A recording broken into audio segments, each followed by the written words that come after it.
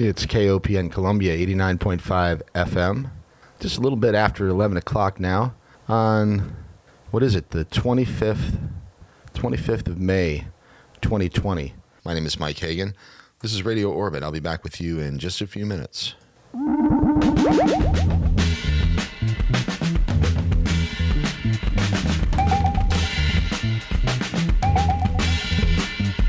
Take another taste of tangerine, please. Roll around in cars like Vaseline, yeah. But why are you sighing? Hold right on now, life is worth the try. Take another picture if you please, yeah.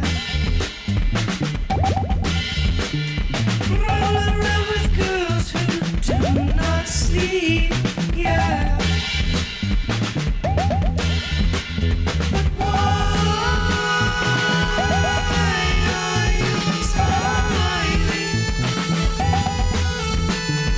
Be uptight now, time is slipping by.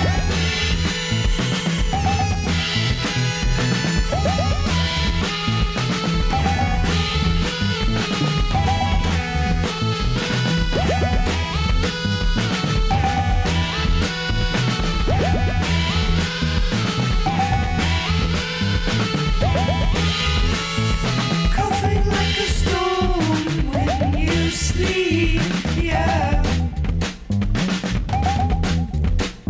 Laying in a bed that's 6 feet deep, yeah. But why are they crying? The end doctor think it's time to die. Blowing through the treetops like a breeze, yeah. Walking on the floor beneath the sea, yeah. And I am smiling. Take a look, we're very, very small.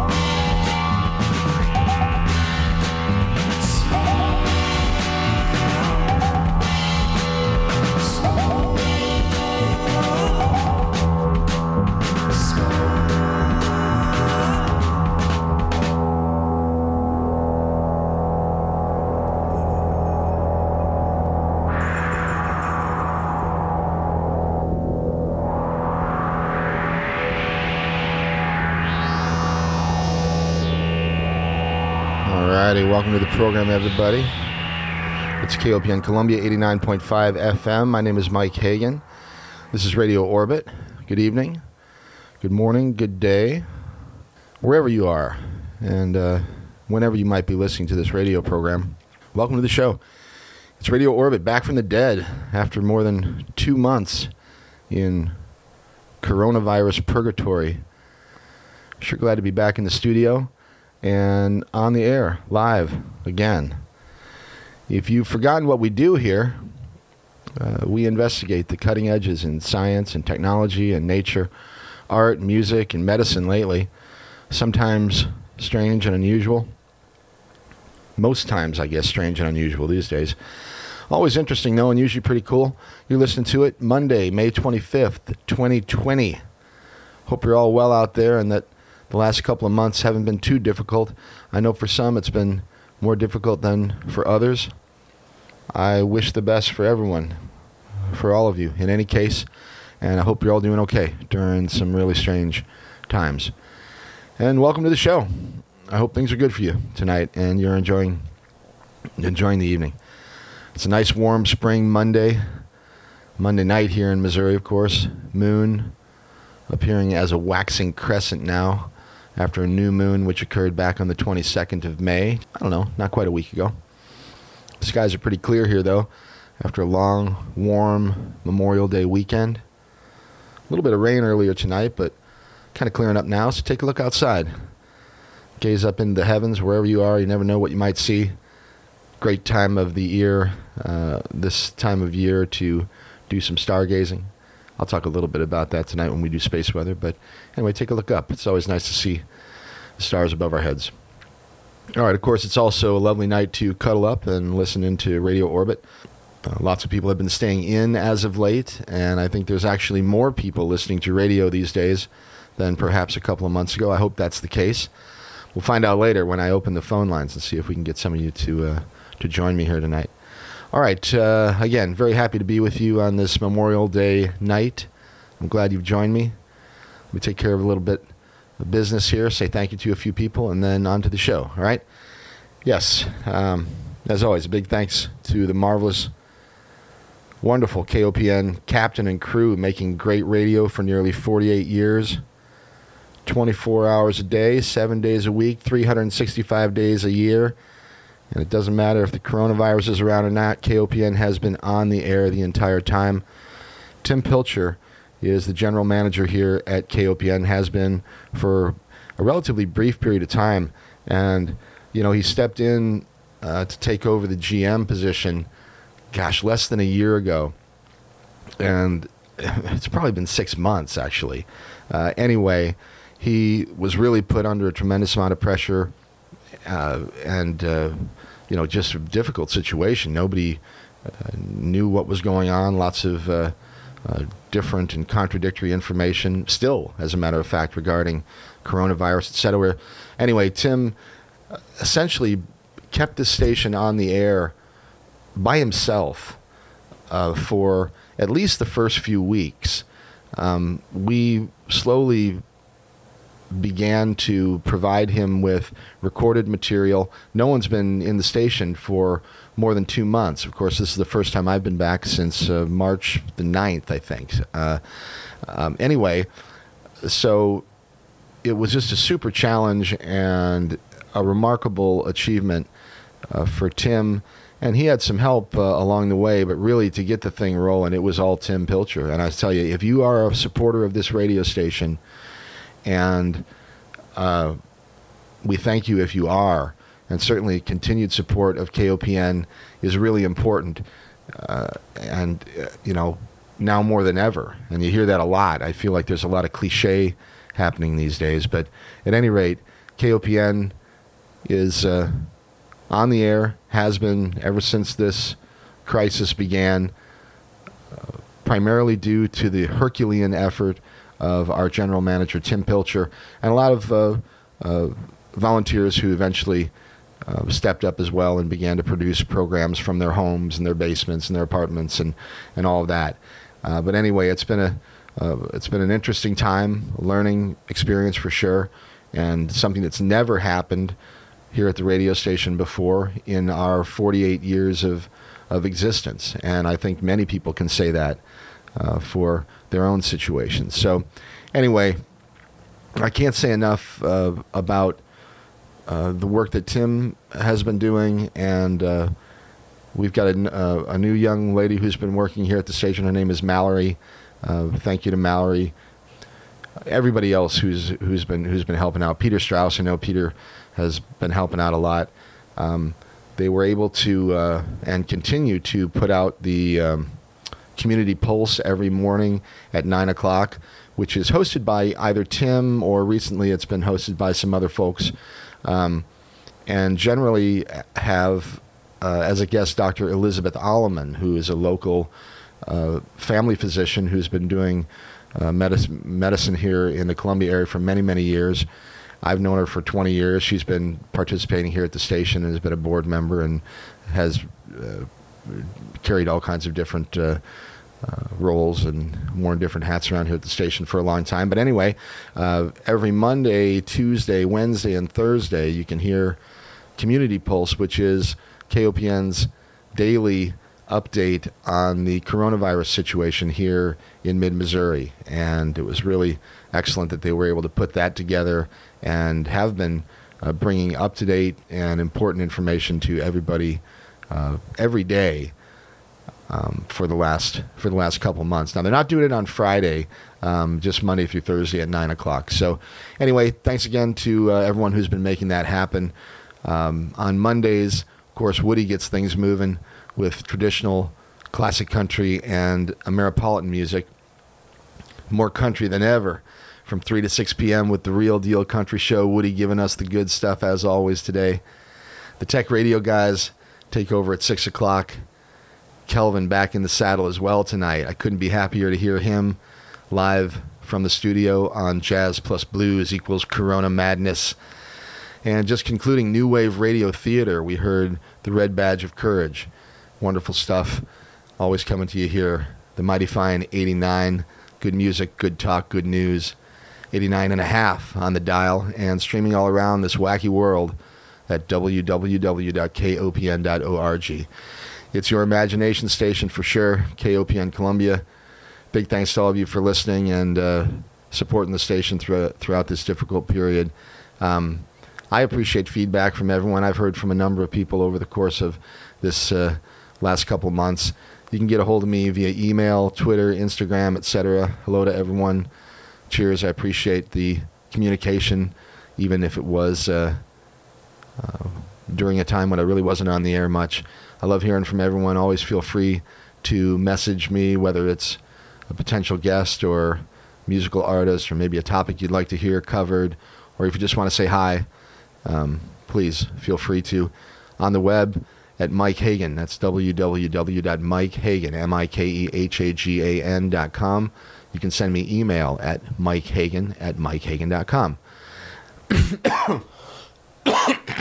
Pardon me. Now, the last time I was here and with you live, we had Dr. Eric Feigl-Ding. He's an Harvard epidemiologist and an outspoken COVID-19 doctor.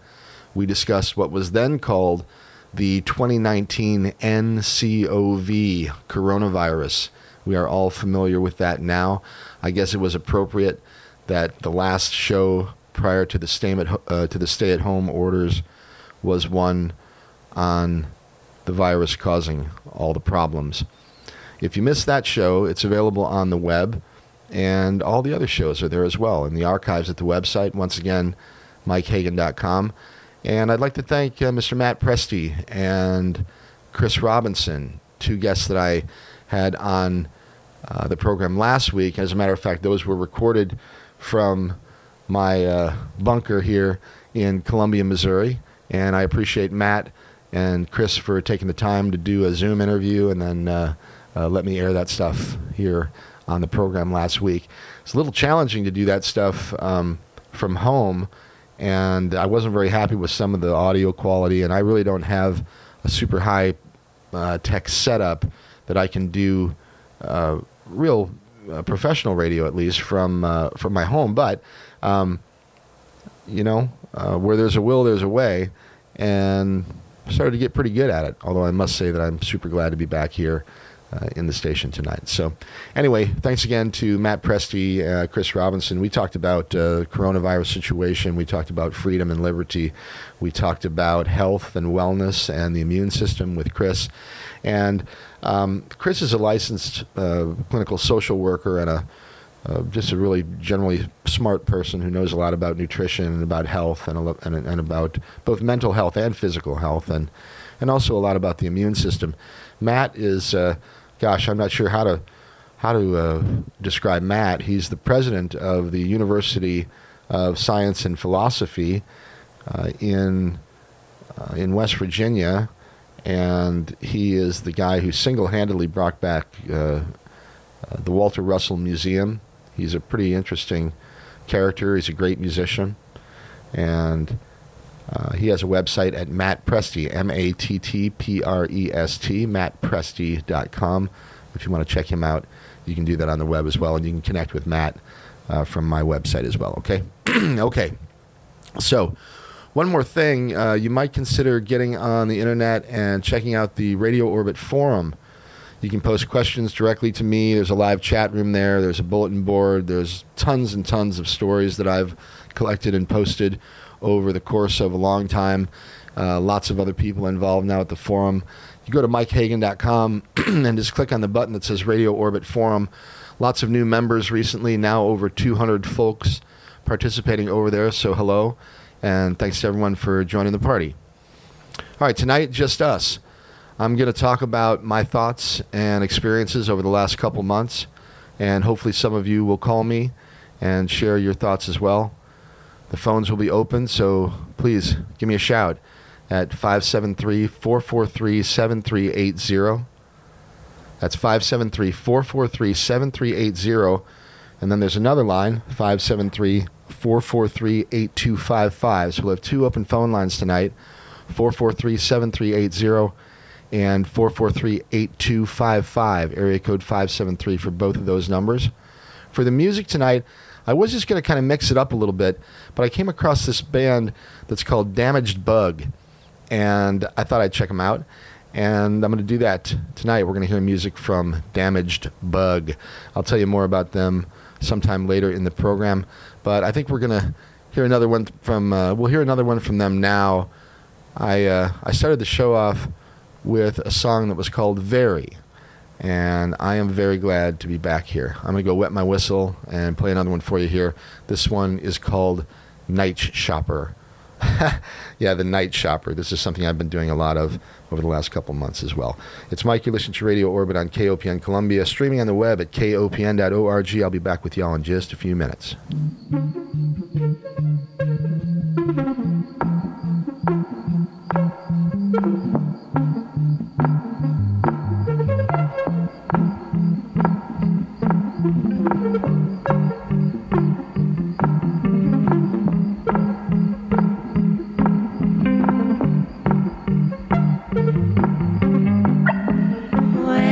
Fly flew down my throat, yeah.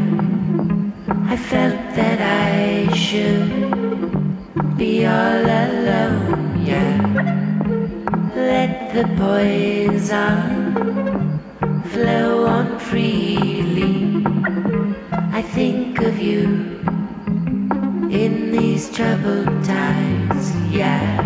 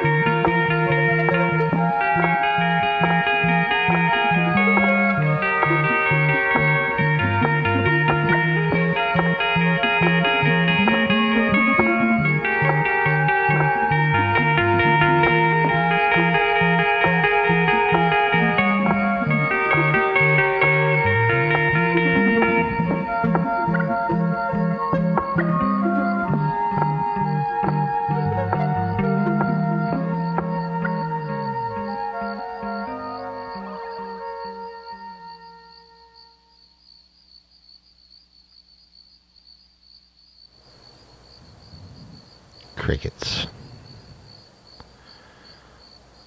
I've never heard this song before, and I don't know how long the crickets go on for.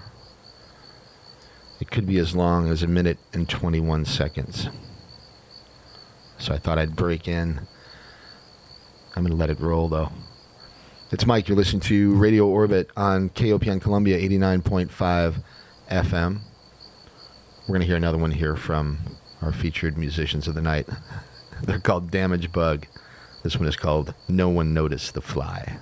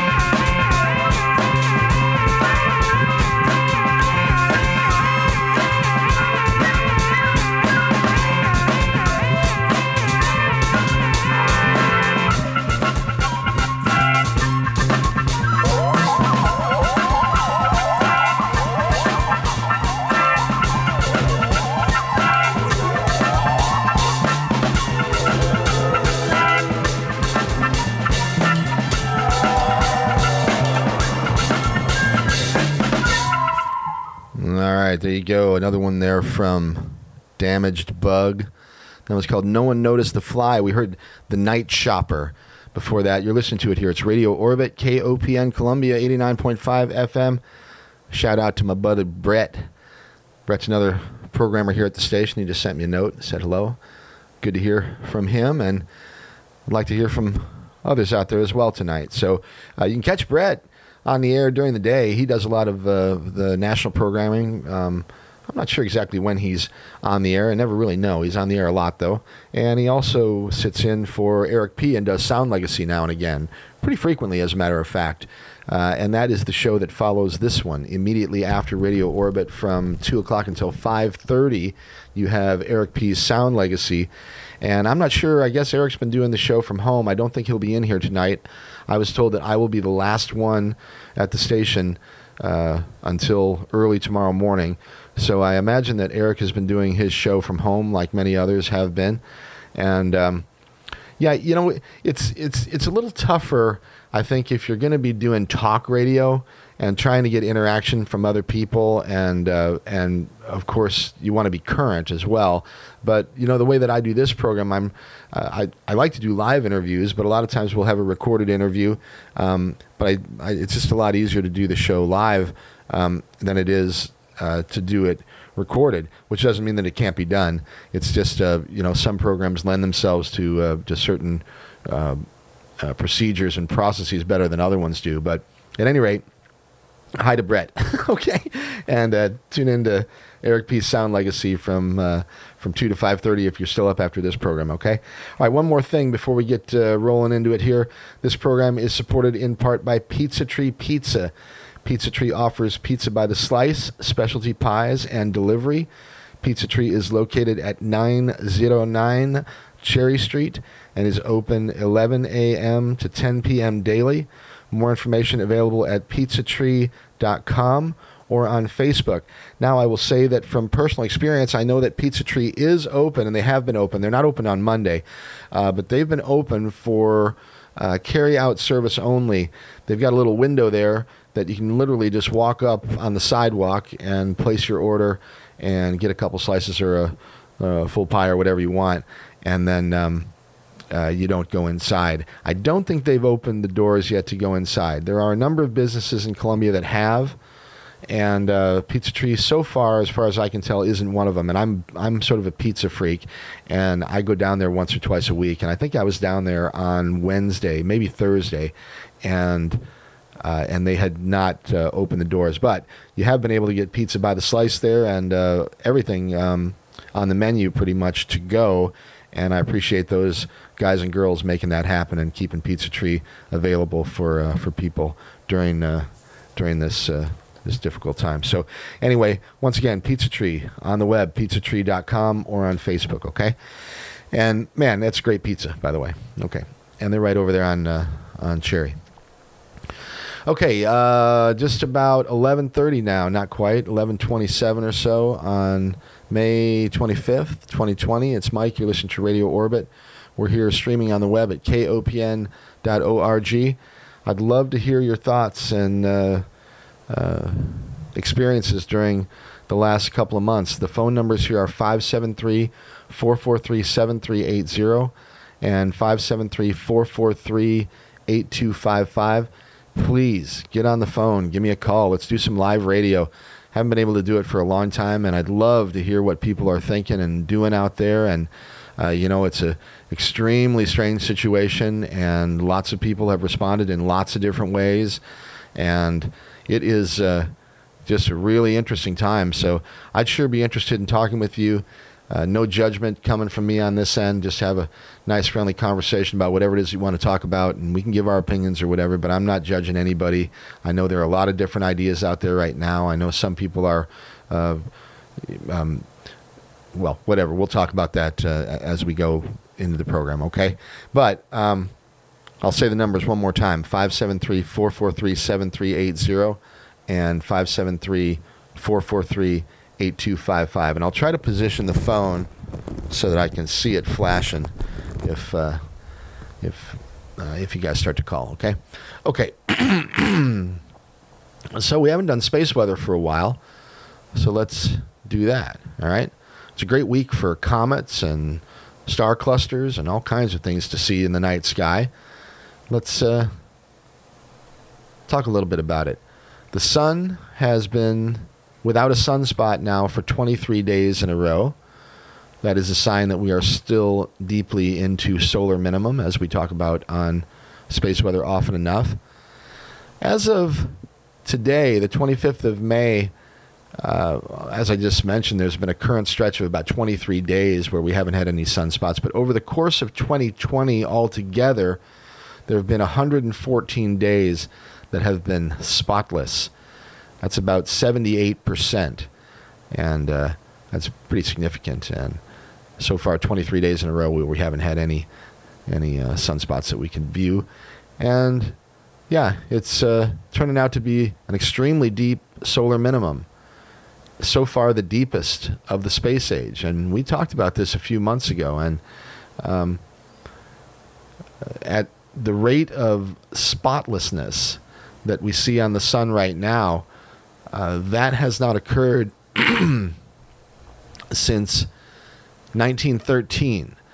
And in 1913, we had, over the course of that year, about 85% of the days were completely spotless on the sun. And we're at 78% this year. So not quite what we saw in 1913, but we're not halfway through the year yet. And if we go deeper into solar minimum, that 78% number may increase. At any rate, definitely very low, minimal activity on the sun for quite some time. Very few sunspots, very few solar flares. You're still getting some cosmic rays that come from the sun, and you get always that magnetic, electromagnetic activity that interacts with our planet here, but not a whole lot of action on the sun. And if that continues for an extended period of time, then it becomes very important to us here on Earth. And what happens in the case of solar minimums, well, especially if you have something like a grand solar minimum, and anytime you have the sun with a decrease in activity for over any particular length of time, what that means is less energy is being delivered by the sun to all of the planets and everything in our solar system. And if you do that for too long, then things start to cool off. And if you do it for long enough, you can move back into an ice age. And that has happened many, many times over the course of this planet's history, and there's no reason to believe that it might not happen again. This is not man-induced.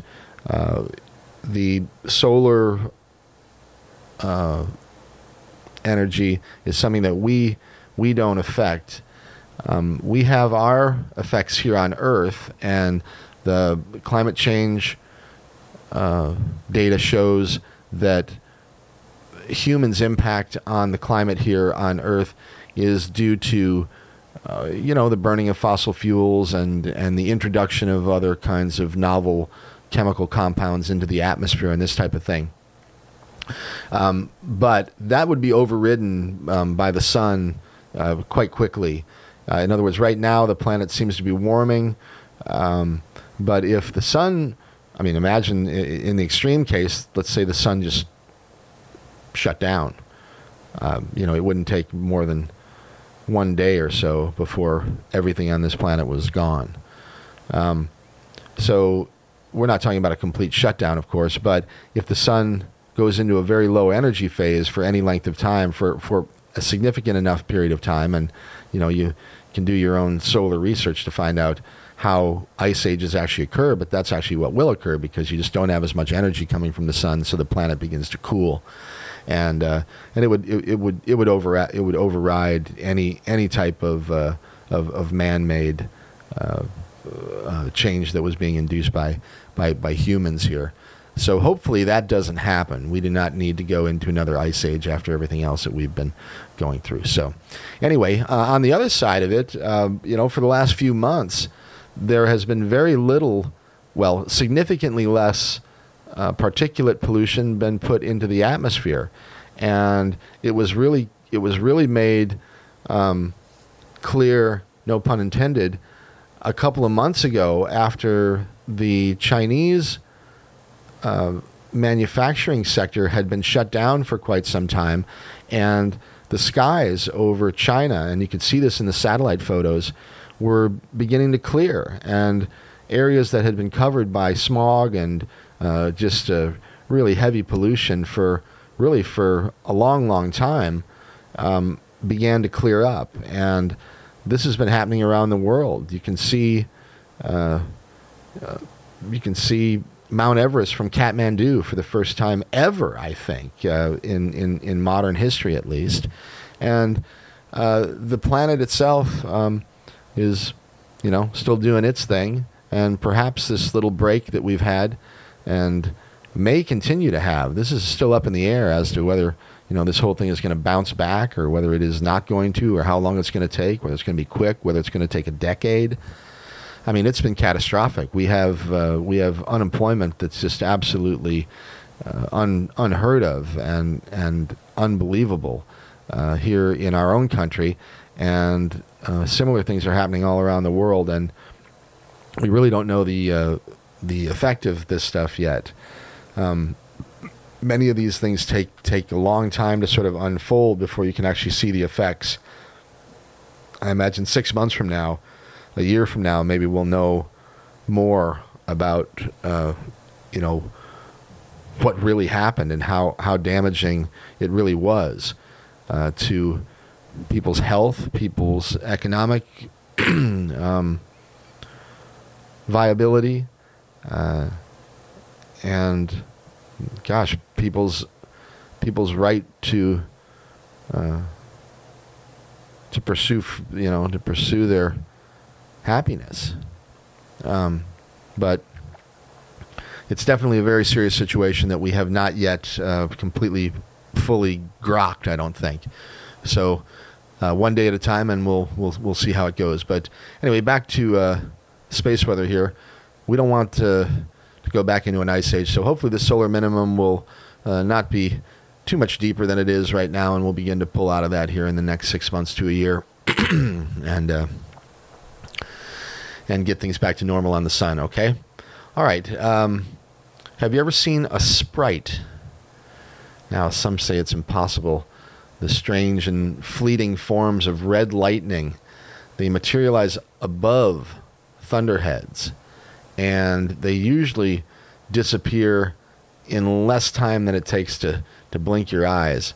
But we got some great photos from a storm chaser by the name of Michael Gavin, who got some great shots from something that they call jellyfish sprites, a formation that appeared in, well, I guess above the skies in northwestern Kansas just a couple of days ago.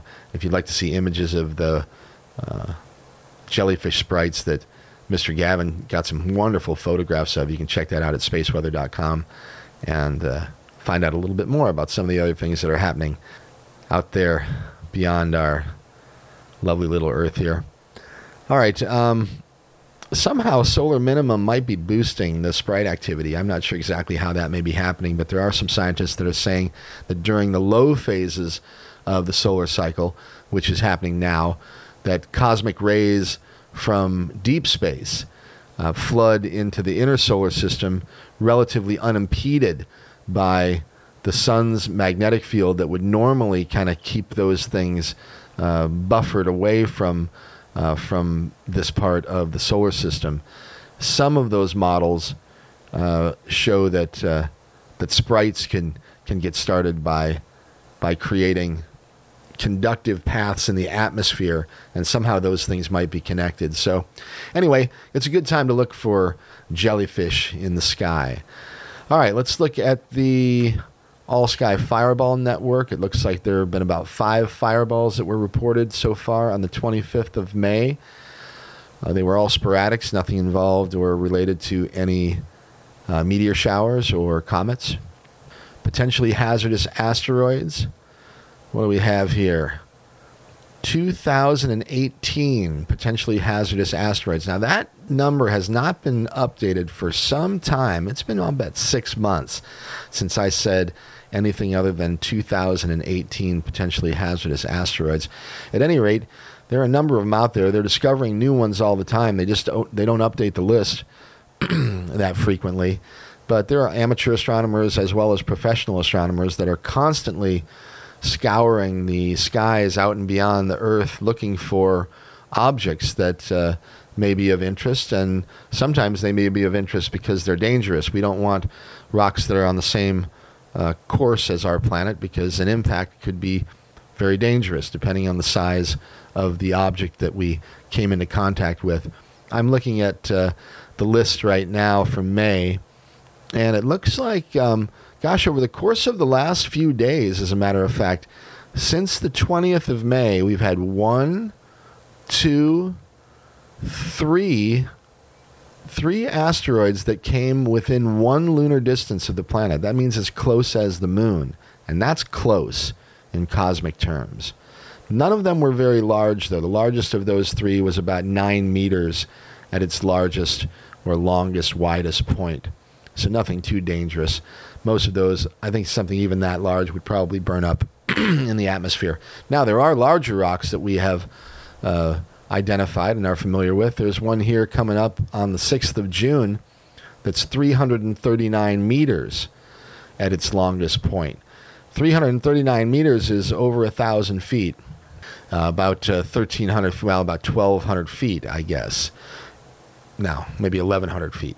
At any rate, big enough to certainly cause some trouble if you're anywhere in the vicinity of where that thing lands. So let's hope that one doesn't get too close. It looks like that one designated 163348 on June the 6th. Won't come any closer than about 13.3 lunar distances.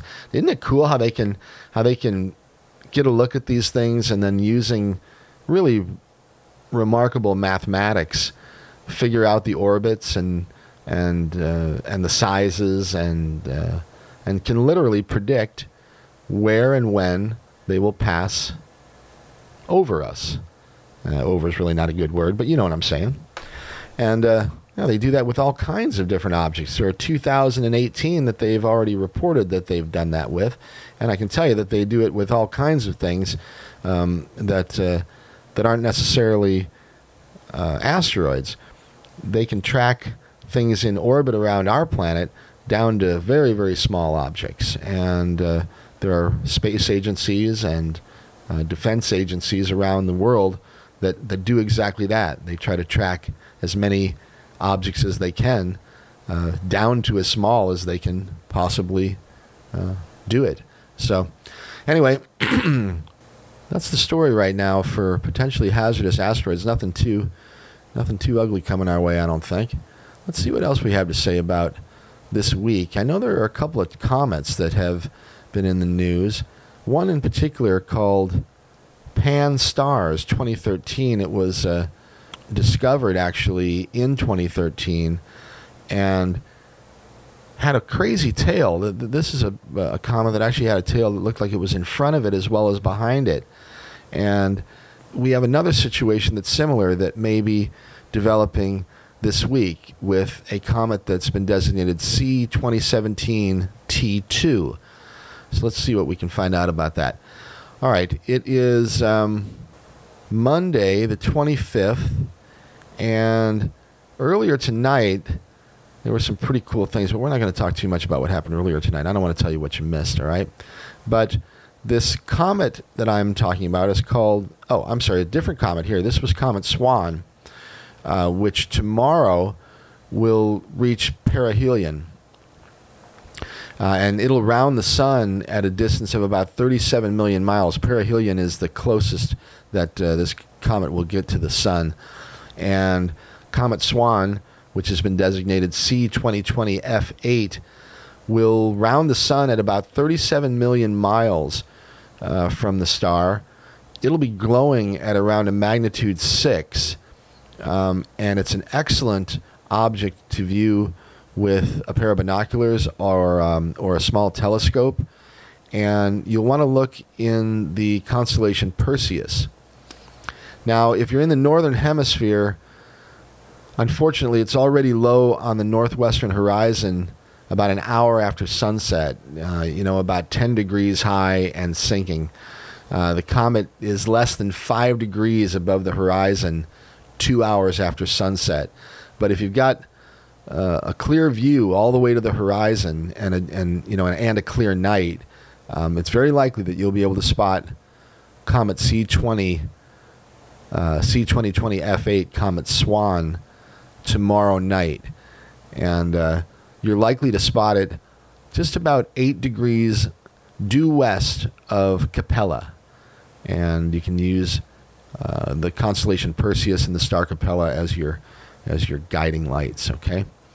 All right, now, even as Comet Swan is setting below the horizon, another swan is rising.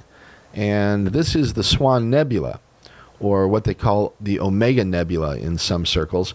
But this is a star cluster that will appear in the constellation Sagittarius. It'll rise around 10 p.m. local time and gain altitude every hour. The Swan Nebula can be seen with a small scope or with some decent binoculars.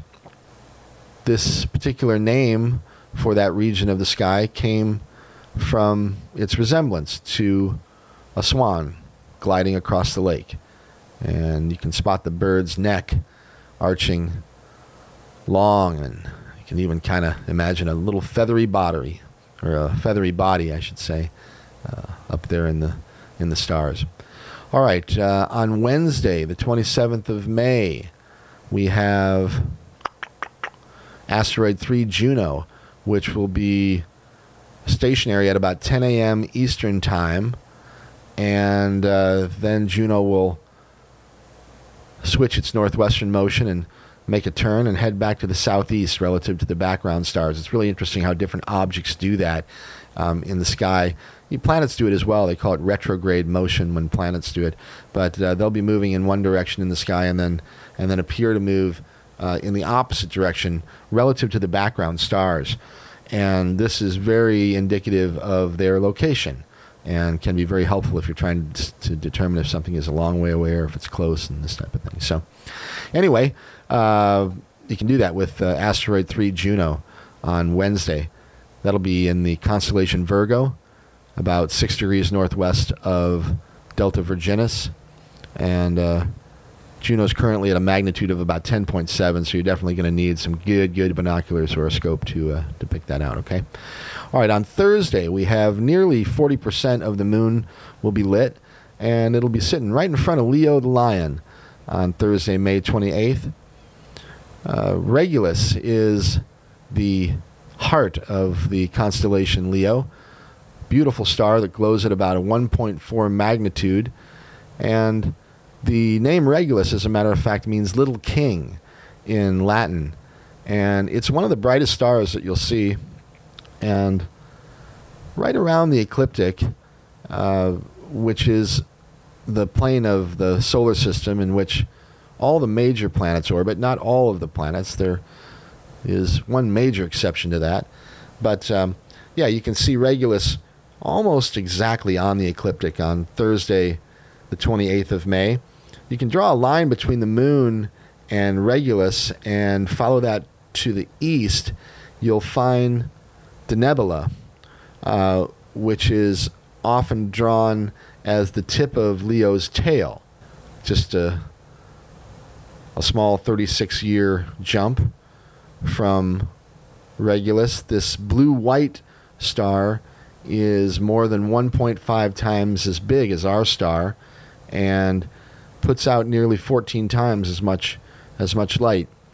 As many stars as there are out there in the galaxy, not to mention the universe, it's amazing how many different types there are, and different stars do different things. They have different sizes and different energy outputs and all kinds of different things. And we really don't know that much about them, but we know enough to pique our curiosity, that's for sure.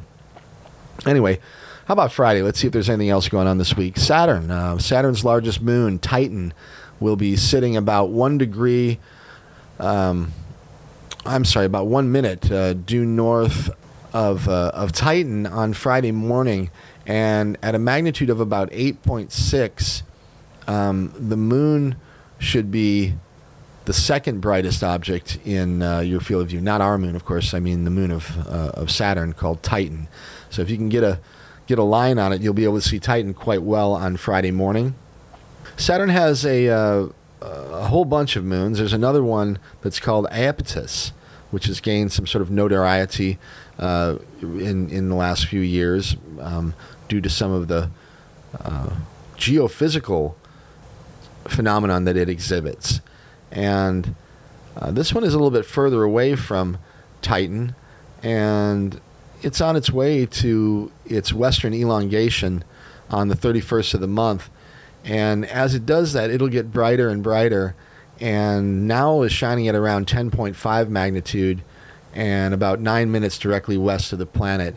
Hyperion is another moon of Saturn that'll sit about a third of the way between Saturn and Iapetus, and you might be able to see that at a magnitude of about 14. Okay. All righty. Well, let's say one more time that you're listening to Radio Orbit on KOPN Columbia, 89.5 FM. My name is Mike Hagan. The phone lines are open tonight, 573-443-7380, 573-443-8255. That's 573-443-7380 and 443-8255. When I was doing space weather, I'm staring at my computer the whole time and my notes, and I'm not able to see the telephone. So if you called over the last 20 minutes or half an hour or so while I was doing space weather, I apologize. But I am free now, and I'm trying to keep my eye on that phone. It's so difficult when I'm doing this other stuff. But give me a buzz, and we'll chat about whatever you got on your mind, okay? All right, let's see. We've got about 8 minutes between now and the top of the hour. So I will tell you that I am actually going to go to the forum right now and see if there's anybody hanging around there. Get in the chat room here and say hello. Howdy, Howdee. Howdy, everyone. If you're out there online and in the chat room, and you want to say hi, it looks like there are 38 people or so online right now.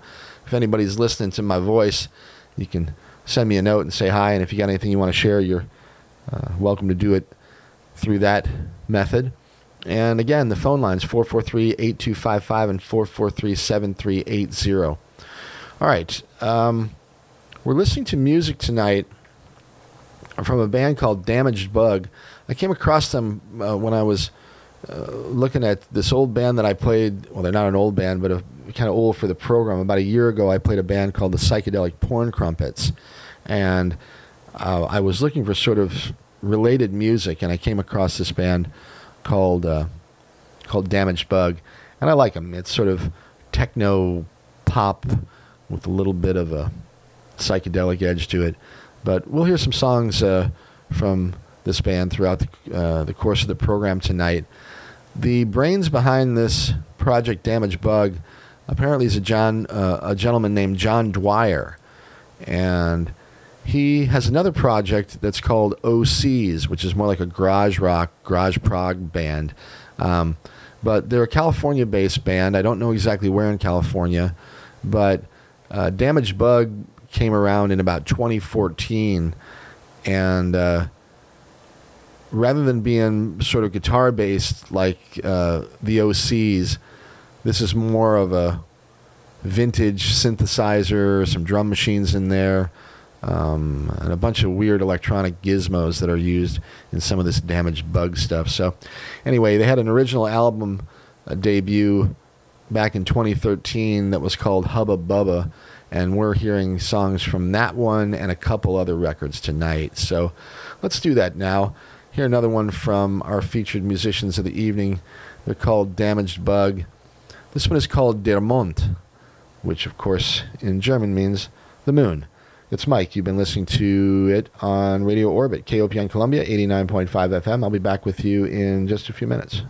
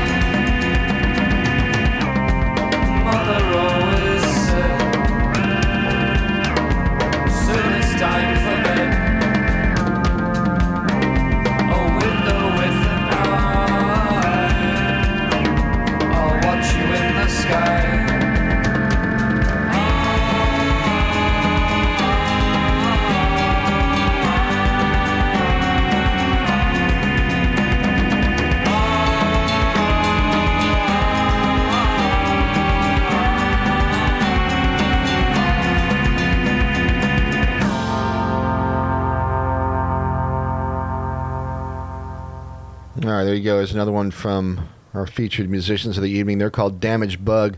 That one was called Der Mond, which means, of course, auf Deutsch, the moon. All right, it's Mike. You're listening to Radio Orbit. It's KOPN Columbia, 89.5 FM, and streaming on the web at www.kopn.org. For me, you can find information on the web at mikehagan.com, www, of course, before that. And, yeah, if you're interested in the program or previous shows or want to join me in the forum and go read the news or post something of your own, whatever, you can do that on the web at mikehagan.com. And all the old programs are up there as well if you want to download them, share them with your friends. I've just about got the podcast thing done for Orbit. I've been doing it for Open Mic Radio for a few months. This coronavirus thing sort of threw a monkey wrench into my Radio Orbit podcast plans. Really not for any reason other than I just wasn't doing much live radio, and really I wasn't real happy with the content that I was making at home. But I think we got that under control now, and the podcast should be available very soon, as a matter of fact. Of course, all the programs are available on the website one way or the other. You can just go there and download the MP3, and if you want to share it with someone, you can send it to them, okay? All right, just about midnight now on what will be the 26th of May, 2020. I'd like to say hello to my friend Spencer Pearson, listening live from Kansas City. Haven't seen Spencer in a long time. I'd love it if he could come back here, visit Columbia, and say hi, and we could sit down and have a little chat. I'll stay 6 feet away from you if you want me to. If you don't, I won't. I'm here to please. So anyway, yeah, it's first time back in the studio now for quite a few days. I think March 9th was the last time that I was here at the station. And we've got some protocols in place now to slowly, not immediately, but get things rolling here at the station again. We're starting off with programs that and programmers who were not able to do their programs from home. Those are the first people that are going to be back on the air. I was able to do this show from home, although I didn't do a very good job, I have to say. I'm not very proud of the stuff that I did from home. But at any rate, there are people who have already made it back on the air. This is the first time back for me. I'm speaking over a plastic bag that has been placed over the microphone. We have plenty of bleach water and Clorox wipes if we need to clean things, and some latex gloves, and got the windows open and the air moving around here. And I'm the only one in the station, and we're trying to keep it real minimum like that, where there aren't a whole lot of people in and out of here at the same time, certainly.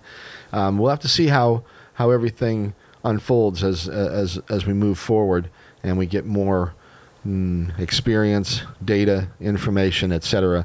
about our situation. So anyway, I'm thrilled to be back here, and I appreciate what everyone has done to keep KOPN on the air. I'd like to mention that we have an upcoming one-day pledge drive that will be Wednesday, June 3rd. Just for one day, we're going to ask you all to support the station and do what you can to keep things going here at KOPN. I know it's a very difficult time for everybody. I don't care who you are. This has affected you, and probably, well, let's put it this way.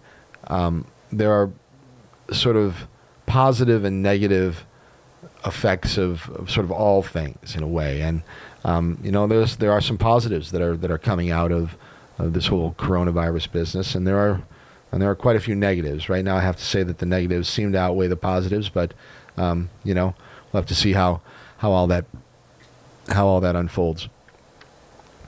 In any case, it's what it is, and we're everyone, I think, is just going day to day and trying to pay attention and try to stay informed and do the right thing, I guess. And that's a difficult sort of a challenge right now, as a matter of fact. But It's what it is. I'll tell you, for me, I guess I was in Illinois. I went and saw my mom and dad and my love, Debbie, up there a couple of months ago. I guess it was right in the middle of March, and that's the last time that I traveled. And came back here from Illinois mid-March and self-quarantined myself for about, for 14 or 15 days. And just because I'd been traveling and I'd been around some people that I hadn't been around, for a while, and just, out of caution for friends, family, colleagues, etc. And then after that, I basically just quit doing a whole lot. There really wasn't much to do anyway. I was still working, and I have been working throughout this whole time period, and that's my day job. I have a regular 8 to 5 that I do Monday through Friday for a small manufacturer here in town. Work that is unrelated to radio, but the work that we do apparently was important enough that they thought we had to keep going. So we kept working, and very small group of people that work there, and in a very large place. So we've got about a 75,000 square foot facility, and there's never more than 10 people in it at any given time. So it was really easy for us to kind of adapt to some of the precautions that had been advised for the coronavirus situation. Social distancing, this is a term that is very new. It didn't even exist in the lexicon up until a couple of months ago, but at any rate, people are keeping their distance from one another. This is one of the real negatives of the situation, in my opinion. It's just so sad that people are so afraid and so afraid of other people that they don't even want to come near one another. I had an experience just this afternoon. Me and my son went for a hike out at out by Rockbridge State Park. There's a number of different trails out there, but there's one that's called a Shooting Star, and we did the Shooting Star loop this afternoon. And there weren't many people out there, but there were a few cars. And you're on a trail and outdoors, very breezy, clean air, and even so, walking down a trail as other people approach coming the other direction. It happened twice where the group that was walking toward us just made a sharp turn, got off the trail, and moved at least 15, 20 feet off of the trail until my son and I passed, and then came back on the trail and then continued their walk. And oh man, that's just sort of heartbreaking to me, that people are, even when they're outdoors, very concerned about coming even passing by someone on the sidewalk or on a hiking trail. And I think that a lot of this has to do with lack of information or an excess of contradictory information. This is one of the most difficult things that's been going on during the course of this whole virus pandemic situation, is that the information that's coming from experts, I mean, not just from news people or whatever, they're certainly not helping the way that it's being reported, in my opinion, but from epidemiologists and virologists, we're getting all kinds of different information, opinion, prediction, modeling. We're getting all kinds of different stuff from many different areas of the world. And it's very hard to tell what's really going on, and what and what we really should be doing, what's necessary, what isn't necessary. And these are the things that I'm hoping will become more clear in the next in the next few months. In fact, I got to say that here in Columbia, and I'm in Columbia, Missouri, for those who are unfamiliar or are listening on the web. About a week ago, the local and the state officials began a 2 or 3 phase program to quote unquote reopen the state. So those businesses that had been closed, that were not considered essential businesses, which is a whole nother story, this whole essential business thing. And I'm sure that there are people out there that have lots of different opinions on this. So that's why I'd like to hear some of them. And I'd like to mention the phone numbers again. If you've got experience and thoughts on this, please feel free to call me at 573-443-7380, 573-443-8255. All right. Anyway, there's so many different things that are occurring at the same time that it almost becomes overwhelming, I think. And people don't have all the information that they need. So I think oftentimes they will err to the side of caution, and that makes sense. But it makes sense as long as you don't have the information. But if you can learn more about it and get more comfortable in certain situations, then it might be good for you.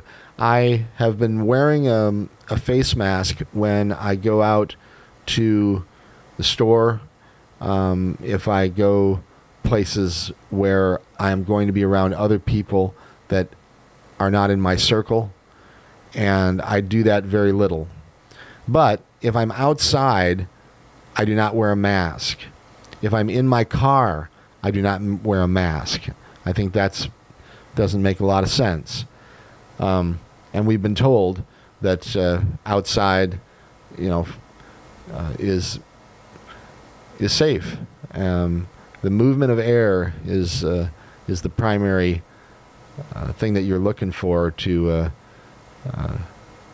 mitigate that. Indoors you have air that's more still, and it's easier to keep that stuff suspended in the air longer, to the point where where you may actually breathe in enough of the virus that you actually catch it or become infected. This is something that also is not that well known. It takes more than one viral particle for you to be infected. It takes a viral load, and that load can be different for different people, of course, but it's more than one. And so one coronavirus particle is not going to infect you. So even if you are exposed, you are not necessarily going to be infected. If you're indoors, you have a much greater chance of being infected than outdoors if you're around somebody who's contagious. But anyway, lots and lots of crazy stuff going on because of this, and lots of information that is again contradictory. We're hearing all kinds of different things from different people, and it's really, really not cool, in the sense that people don't know what to believe, really, or who to believe. And I hate to say it, but now it almost seems to be coming down along political lines. And we have a country that is more divided than really it ever has been, at least since I've been alive. And then you get the coronavirus on top of that, and it's really putting a lot of pressure on our culture, on our society in general. And it is very unnerving. I'm sure it's frightening to some people. disturbing, certainly, confusing, perhaps. And there's not much you can do about it, except listen and watch, and see what happens. But around here, for the most part, for those 2 months of most of March, all of April, and into the beginning of May, people were very good about taking the advice of the authorities and staying at home for the most part, sheltering in place, doing what they could to minimize interaction with other people, certainly people that were other than their immediate circle, and really stay at home unless you had to work or unless you had to go out for necessary essential items, food, pharmaceuticals, that type of thing, cigarettes, liquor, because those are the people that were open. Other businesses were asked to close. Most of those businesses did as they were asked. In Boone County here, I think all of them did. I don't think there were any businesses that tried to defy the order, although there are some lawsuits that are popping up, and you can bet there are going to be all kinds of them all around the country, all around the world. The lawyers are salivating, and there are some good reasons, I think, in my opinion. There are some cases that do need to be brought to court and defined in a court of law as to what is and what isn't legal in situations like this. There's a major debate among constitutionalists and those who aren't particularly interested in that document and what it really means and how it affects the response to something like a national or a global pandemic.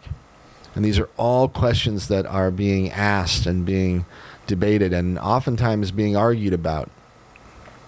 I think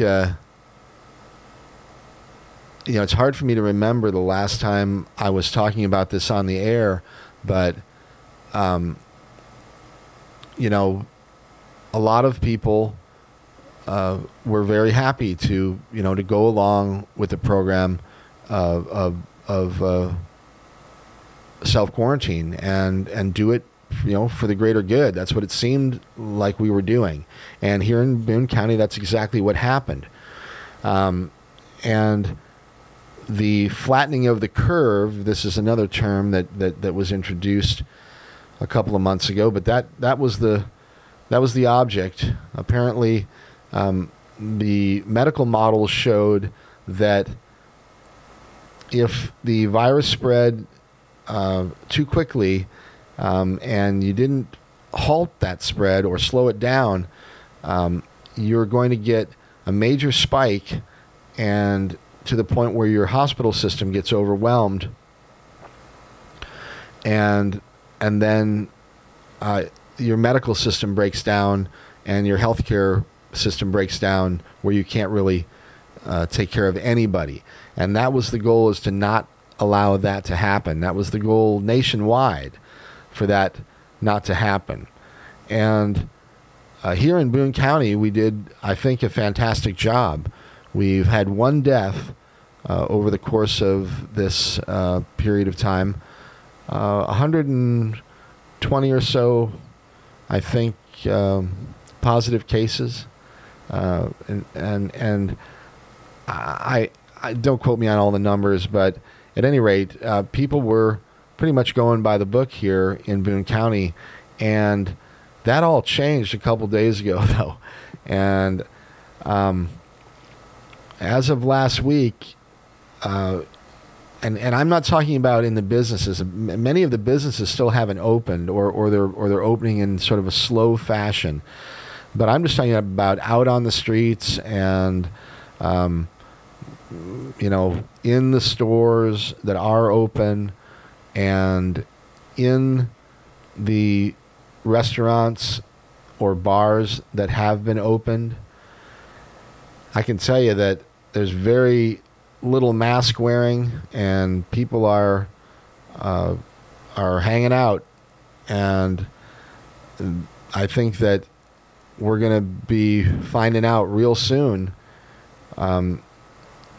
what the real truth is. I mean, we've been told that, you know, we have to stay away from other people because it's so infectious, and everything else that we've heard about it. And now, though, we've got people that are just kind of saying, oh, well, I guess the stay-at-home order is over, and so we don't need to do that anymore, and have almost just kind of thrown caution to the wind, it seems, at least a certain percentage that I'm seeing out and about. I'm sure there are some that are still being cautious or more cautious than others. I'm certain if you have pre-existing conditions, you should be being very careful no matter what. That is certainly something that we can agree about. I think everyone agrees that the people that are primarily being negatively affected by this virus are the elderly and the people that are already compromised in some way, shape, or form. Heart conditions, obesity,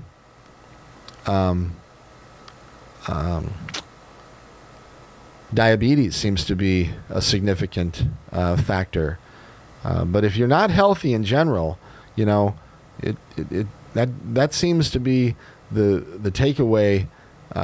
At least one of the clear ones for me is that if you're not healthy already, if you have some pre-existing conditions, you should still be very careful, because this thing can be very dangerous. It seems that the numbers come down significantly once you move into the lower age groups. Of course, there are exceptions, but for the most part, the mortality rate is high among elderly and those who are already compromised in some way, shape, or form. Now, we're going to find out, though, because I don't think it's just here in Columbia. I think all around the country, there are people who are, I don't know, I mean, maybe it's just they're tired of it. I mean, maybe they just can't help themselves. I mean, maybe human nature is what it is, and you can only keep people away from one another for so long before they just say, forget it. I don't know. I've never been through something like this before. None of us have. So we'll have to see what happens. But if the virus really is as contagious and dangerous and as widespread, or not as widespread as we've been told, then in the next 2 to 3 weeks, we're going to be seeing a major uptick or another wave of this thing, because certainly around here, people have kind of just been doing their thing, or at least way more than they had been just a week or two ago. And whatever the percentage of the population that is out and about, it's what it is. But it's certainly a lot more than it was a couple weeks ago. I couldn't tell you how many people are still sheltering in place, how many people have decided they're just going to stay home forever because they don't care and they're just over it, and they're petrified in some cases. And again, like we were just talking about, in some cases with good reason. So anyway, I think it seems to me that because, I mean, have you seen the pictures of what's been happening on the beaches and heck, just around town here? People are having their graduation parties, whether people like it or not, and bars are doing their business, and a lot of people out and about. Not a lot of people wearing masks, so far as I can tell. That's a whole nother story, whether the mask is effective or not, or whether, what it's really good for. There are people that are being harassed for not wearing masks in some places. And there's a lot of shaming going on. I don't particularly appreciate that. In any case, I think that people are confused and doing the best they can. I don't know. I mean, it's absolutely uncharted territory, and again, I think people are just going one day at a time and doing the best they can with it.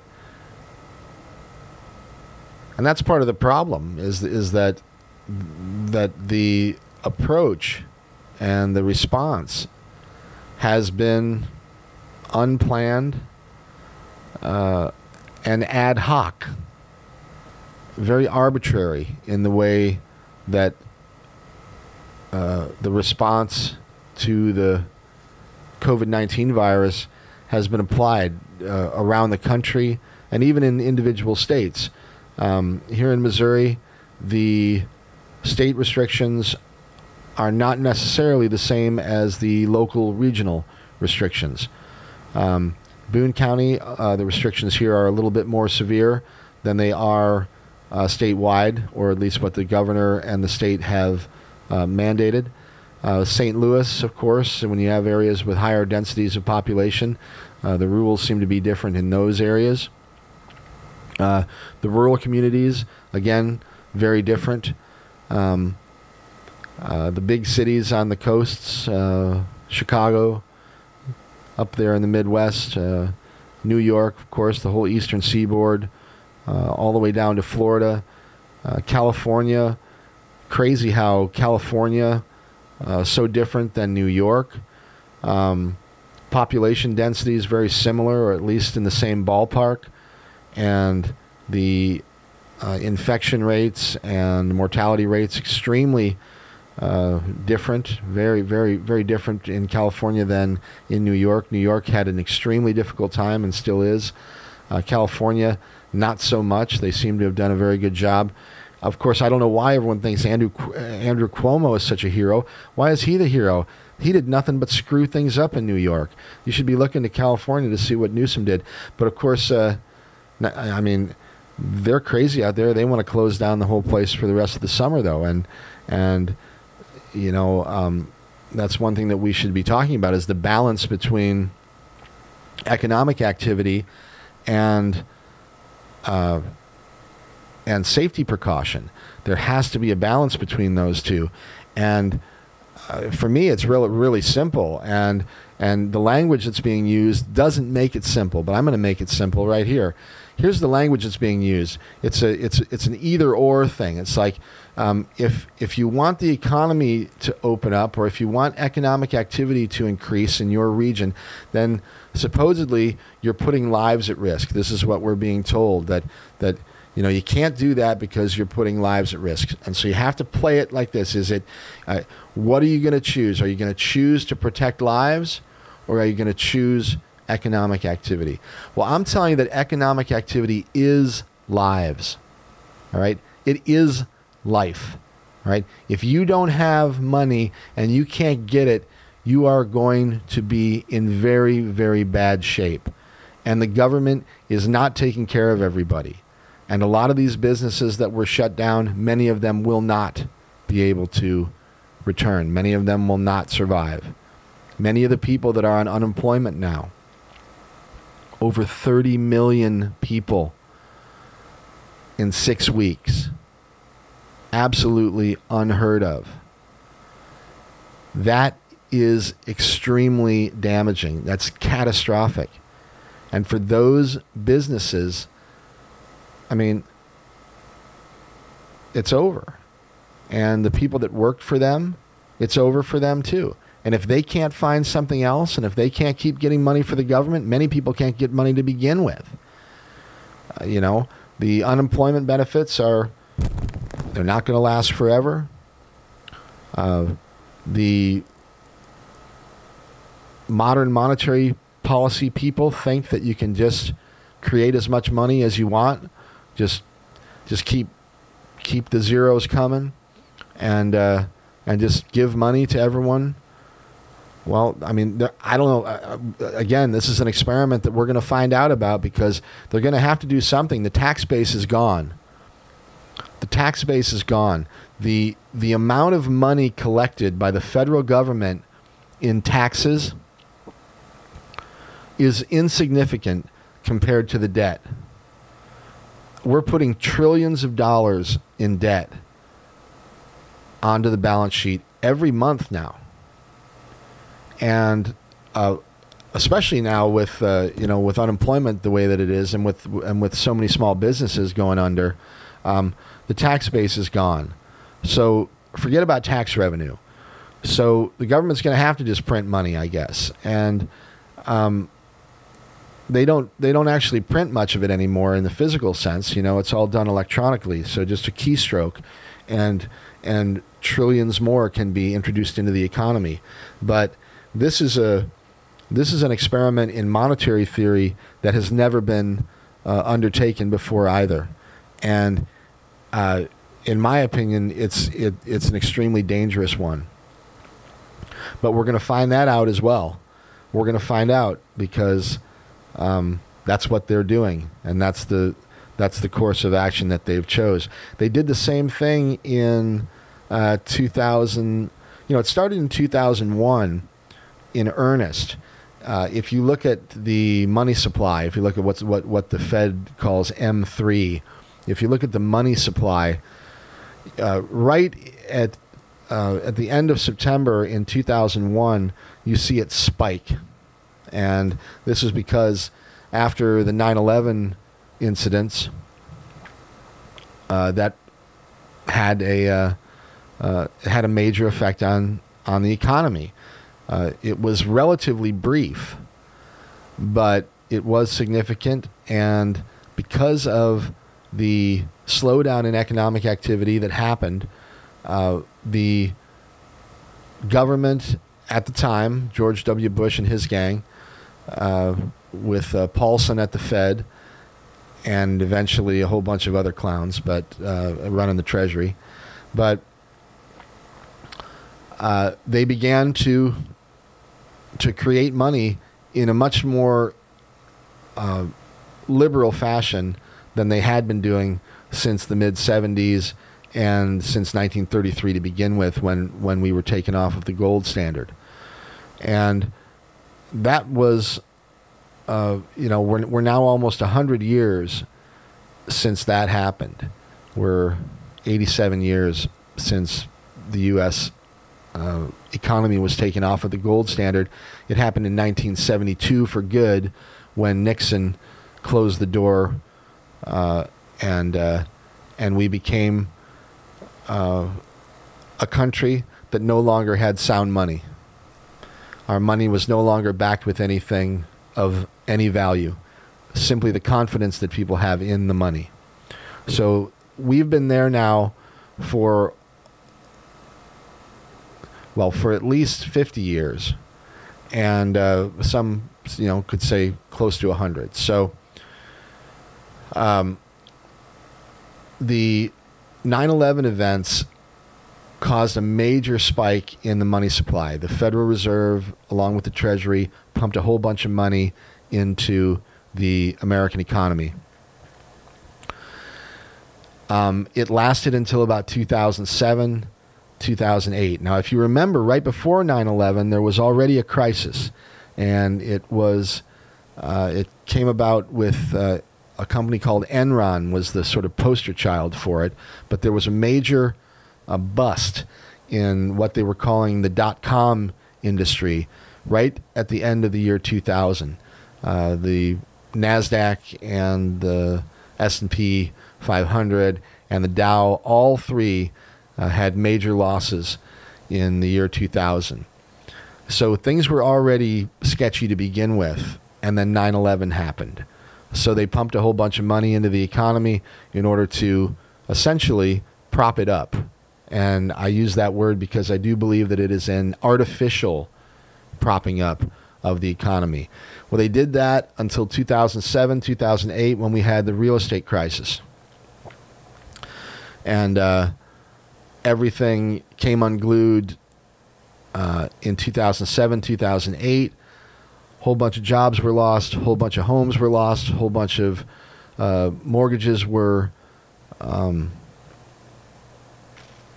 bought back by the banks, and a huge transfer of wealth happened. And at the same time, a whole bunch more money was pumped into the economy and created again by the Treasury and along with the Federal Reserve. And you remember that all the big banks got bailed out, and the big auto manufacturers got bailed out, and all the big corporations got free money from the government, and the term too big to fail became something that was more commonly heard. I think that was coined around 2001 after the 9/11 events. But in 2007 and 2008, that became a term that was commonly being used for banks, large banks, and for large corporations.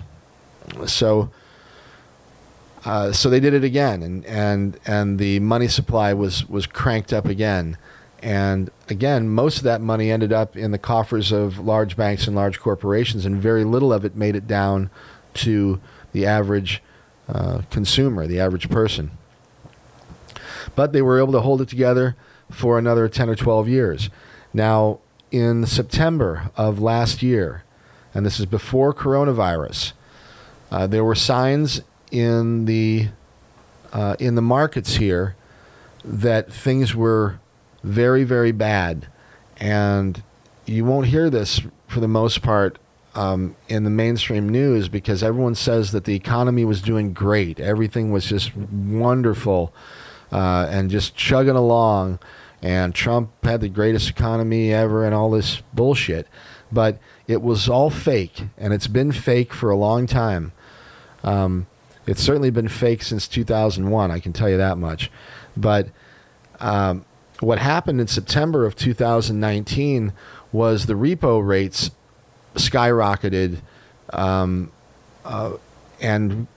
no one really knew why, but they couldn't get them under control. And this is the interest rate that banks charge one another when they loan money to each other overnight. It's a big racket if you really knew how they did this. But at any rate, they move money back and forth all the time, and they do it with very low interest rates typically, and they use it for what they call liquidity in order to be able to just to keep money moving. And the repo rates had an explosive event and a number of events in September and October of last year. And for people who are paying close attention to the markets and the economy, that was an absolute red flag. It's like, holy smokes, this is not good at all. And it's reminiscent of what was happening in 2007 and 2008. Well, they were able to get it under control briefly, and then we have coronavirus comes. And now, I mean, all bets are off. I have no idea what they are going to do with regard to the monetary policy. It seems like they're just going to keep making more money. They created about $6 trillion last month. About $6 trillion. Now let's do a little math here, okay? There are about 300 million Americans. Okay? It's about 330 million, but let's just call it 300 million. Now, if you take 300 million and we're going to multiply that by 1,000, because I'm going to say that everybody got $1,000, even though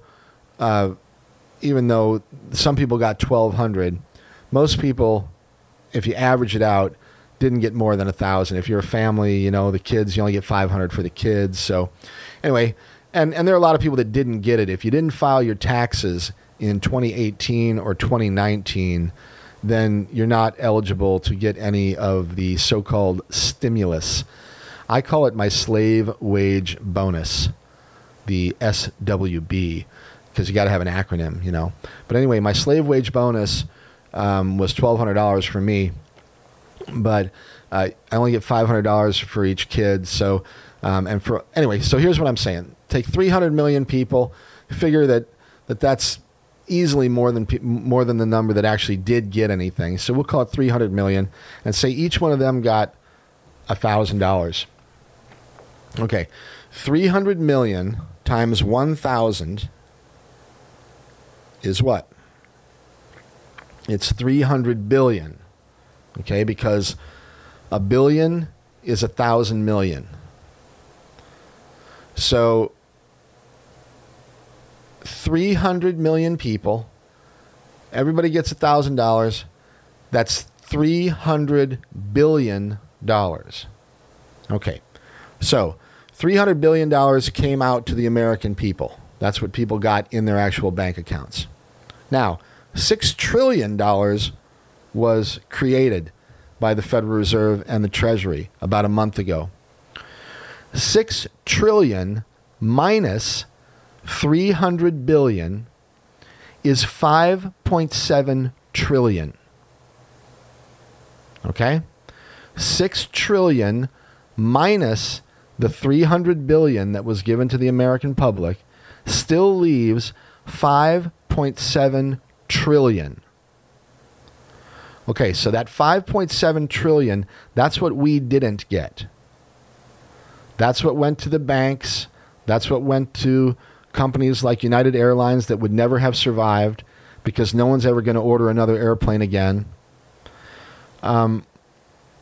All of the, and I mean, the list just goes on, okay? It's crazy who got all this money. But you and I didn't get it, and I think that's an important fact to recognize. The numbers are so big now that people don't even, it's very difficult to cognize, how much it is and who got what.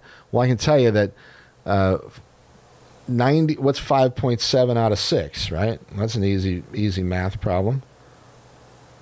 5.7 divided by 6, 95%.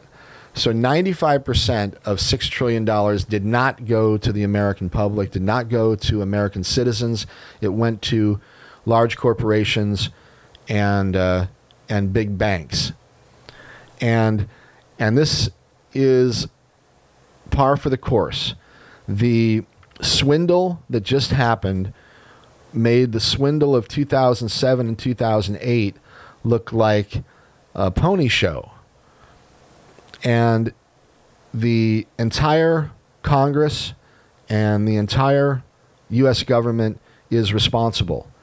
And Democrats and Republicans are both equally responsible.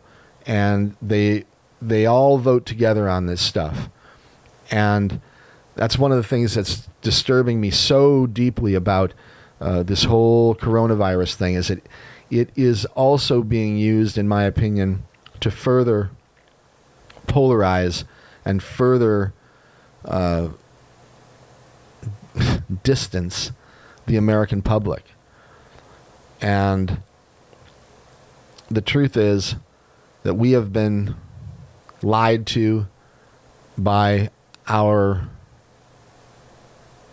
representatives, by our leaders, in not just in government, in business, in education, in healthcare. We've been lied to so many times and so often that for me, I find it very difficult to really believe, and it doesn't matter who it's coming from. It's just difficult for me to believe authoritative sources of information because they just have the worst track record. I mean, think about 9/11. Do we know the full truth about 9/11? Do you believe that? I mean, I don't. I do not believe that we know the full truth about 9/11. I don't know what happened. I don't know the whole story. I know, though, in my heart that I have not been told the truth about it. We know that we were lied to afterwards continuously. We were lied to about Afghanistan. We were lied to about Saudi Arabia. We were lied, obviously, about Iraq. I mean, it just the list just is long, and it goes on, and you can march forward between 2001 and 2020, and it's the same the same deal. You get very, very little accurate information from the powers that be. And in fact, the larger the event, the more important the event, the more significant the event, the more likely that you're going to be lied to. That seems to be something that can be counted on as well. The larger the event, certainly the less truth you're going to get.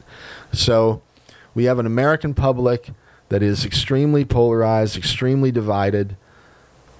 Many people have bowed out completely and don't believe anything that they hear. Others believe everything that they hear from one source or another. You have hardcore elements on all fronts that are sycophantic and that do not pay attention to contradictory information and don't try to explain contradictory information.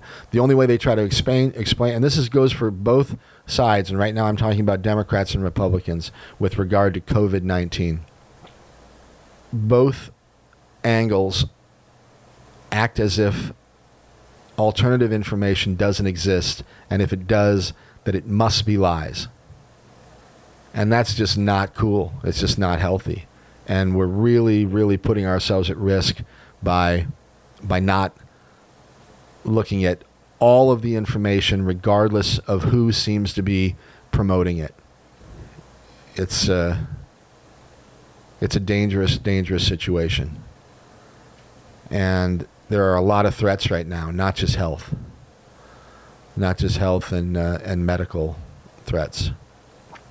So anyway, I'm going to take a short break here. The phone lines are open, 573-443-8255, 573-443-7380. I think I'll play a couple here from our featured musicians of the evening. They're called Damaged Bug. You're listening to it here on Open Mic Radio. Wait, no, it's Radio Orbit. And it's KOPN Columbia, 89.5 FM. On the web, you can find me at www.mikehagan.com and streaming here on the web at kopn.org. All right, this one is called The Cryptologist. And I'll play, I think, one more after that. There's one called Gloves for Garbage. I think I like that one a lot. Back in a few minutes, it's Mike, Radio Orbit, KOPN Columbia.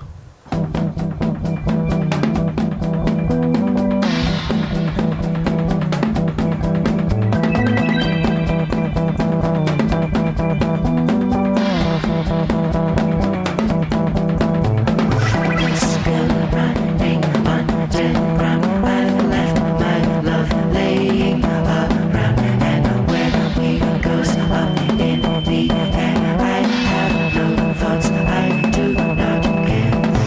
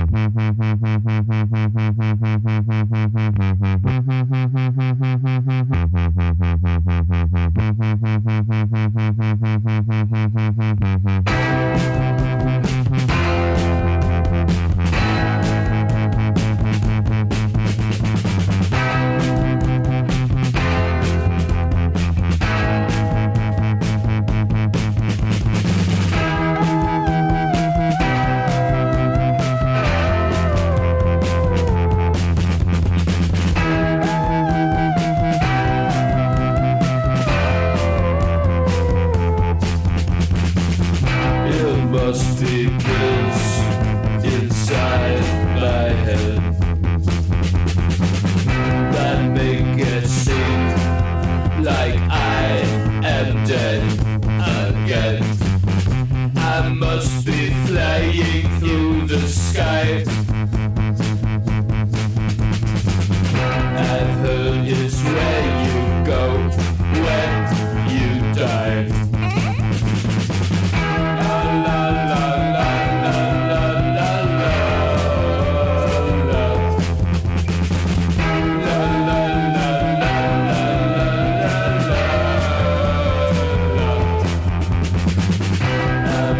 Prepare to take another drink.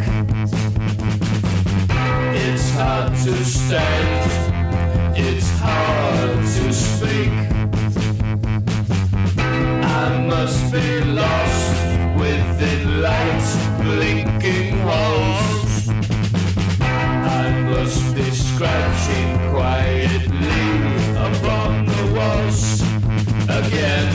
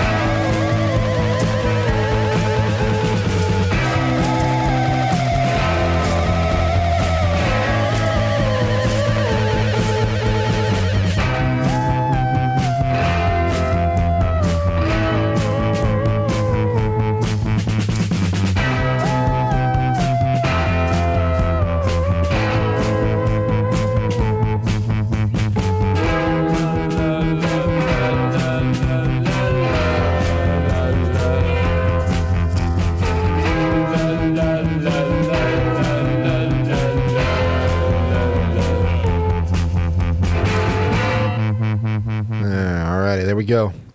There was another one from Damaged Bug. Actually, there were two of them there. What we play? We heard The Cryptologist and we heard Gloves for Garbage. You listen to Open Mic Radio. Why do I keep saying that? You know, normally when I'm doing Open Mic Radio on Friday, I'll say you're listening to Radio Orbit. I usually make that mistake more than I make it the other way. But anyway, yeah, maybe I got to tell you about it. So I do this show on Friday mornings called Open Mic Radio. And it's different than what I do here on Orbit. It's primarily, I have to laugh, it used to be primarily live music. We would get bands and musicians to come down here to the studio and join me on Friday morning and play some live music in the studio, and then we do a proper interview with the folks and send them on their way.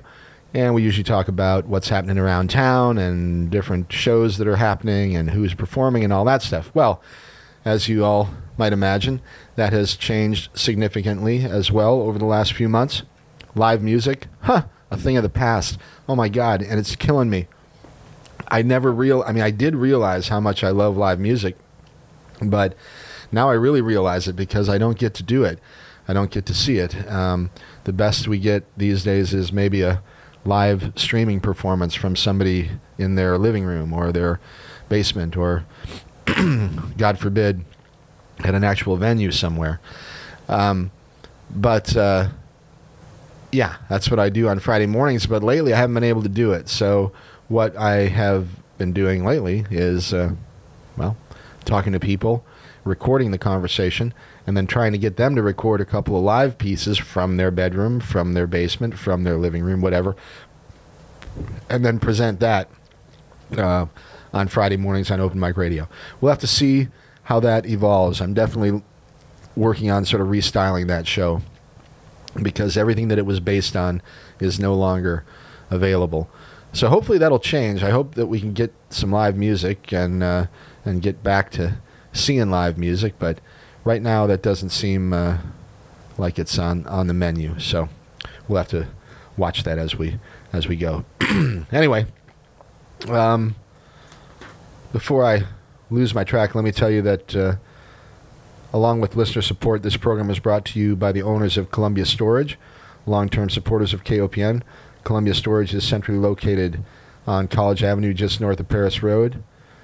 They're in business for more than 30 years, and they recently installed solar collectors to meet the bulk of their energy needs.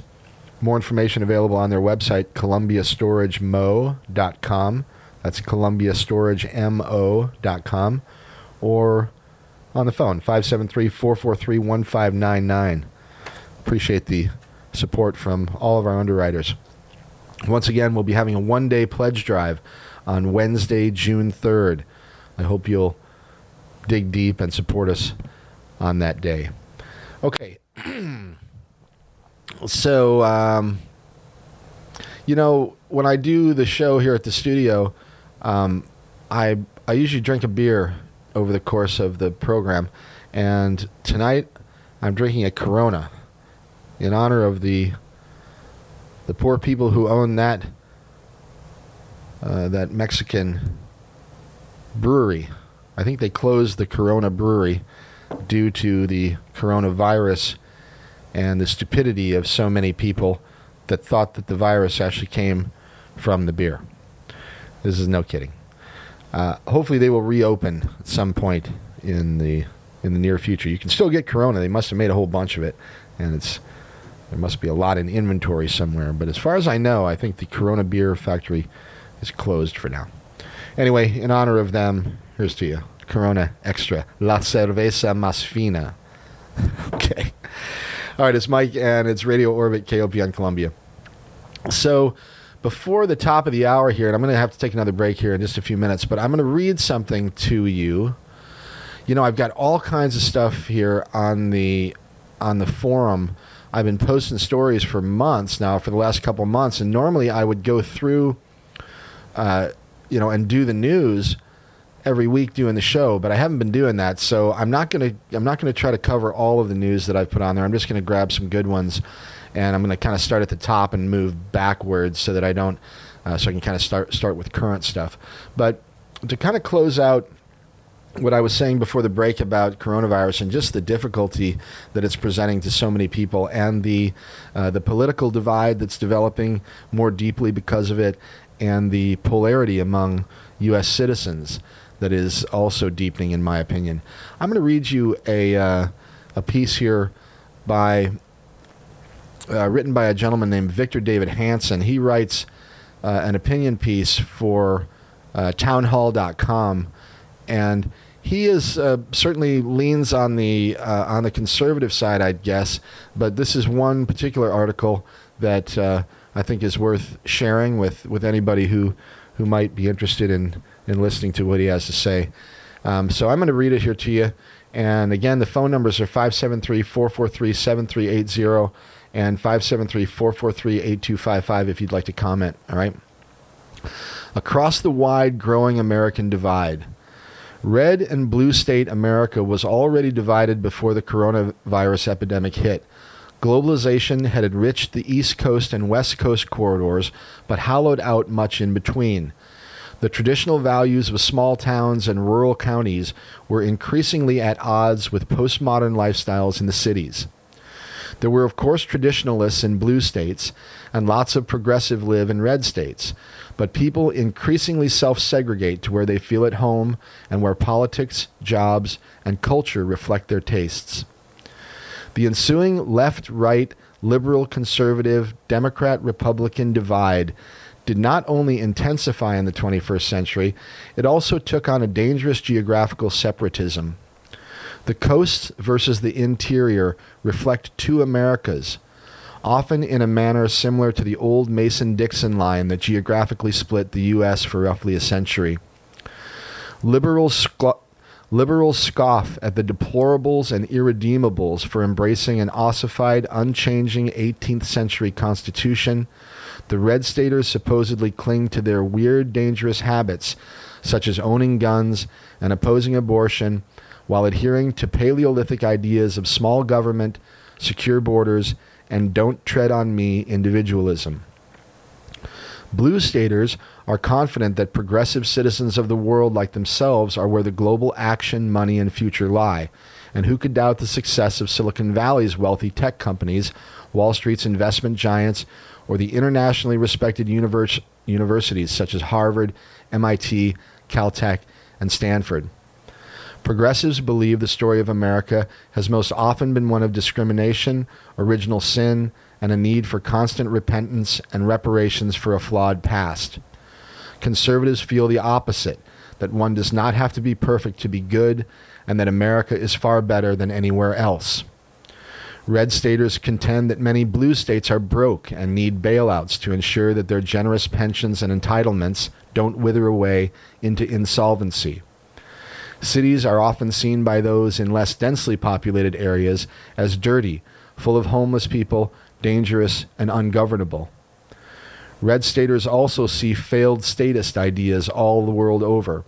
For them, China, the European Union, and much of Africa and Latin America are proof that democratic socialism is neither fair nor compassionate.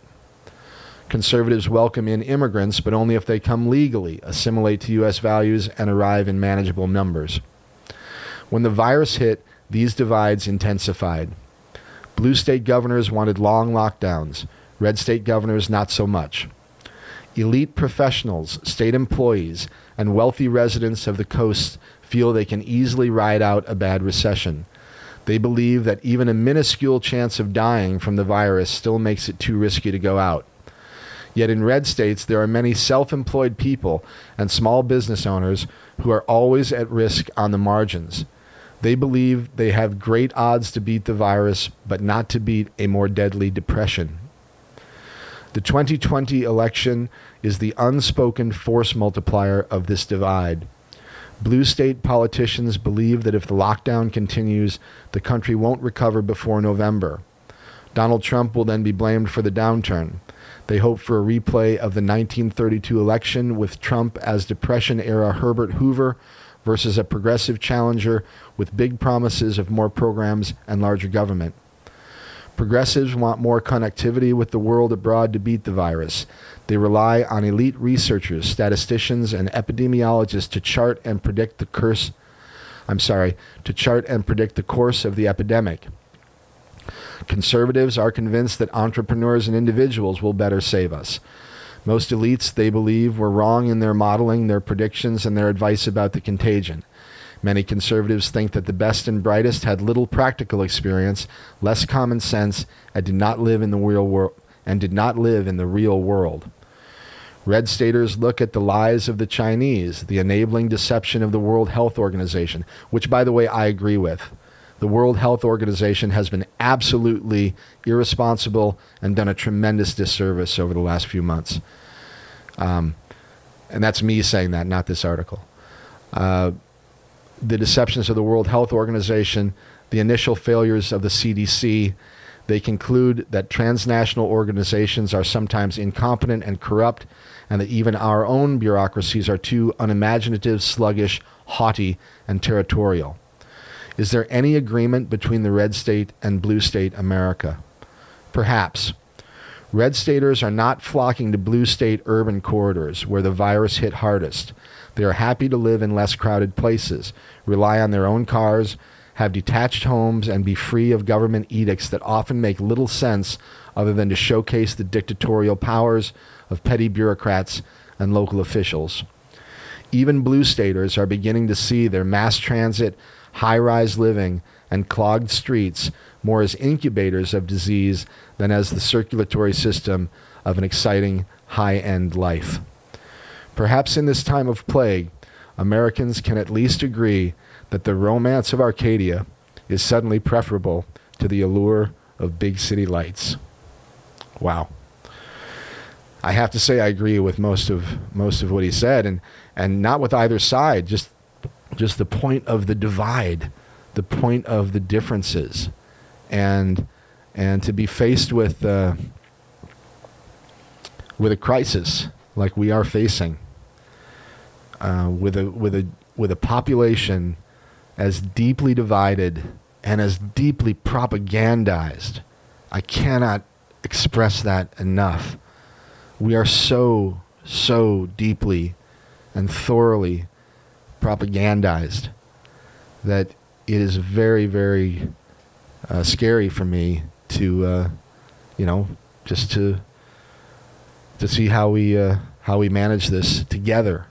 That's what everyone keeps saying. We're in this together, right? You know what a bunch of bullshit that is? Most people hear that and they're like, "What, are you kidding me? We're not in this together. We're in this alone more than anything." In fact, and wait, I'm sorry, we're together alone, right? That's another one of the double speak Orwellian language that's being used throughout the course of this whole thing is also frightening as hell to me. And you're listening to KOPN Columbia 89.5 FM. My name is Mike Hagan. This is Radio Orbit. That's the station ID that has to be done for the FCC. Okay, social distancing.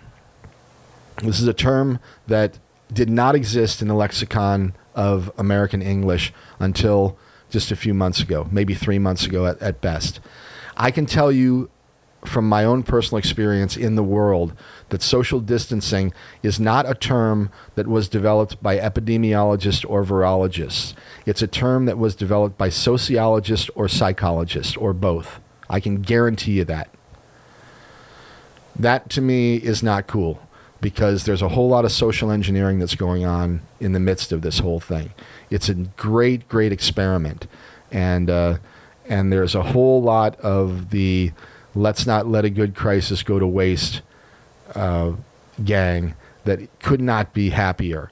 And this is on all sides of all issues. This is not a Democrat or a Republican issue or anything of the sort. It is a control issue. It's an issue of control freaks and power freaks. And they come in all shapes and sizes and all political ideologies and all colors and all religions. And it has nothing to do with any of that. It has to do with what's going on between their ears. And if you're a power freak or a control freak, this is a wet dream for you, what has happened. This is hard to imagine anything greater could happen for you. And those types of people are loving every minute of this and are going to take as much advantage of it as possible. They are going to flex it as much as possible. And if you don't think they're going to, I mean, just watch. They did it after 9/11.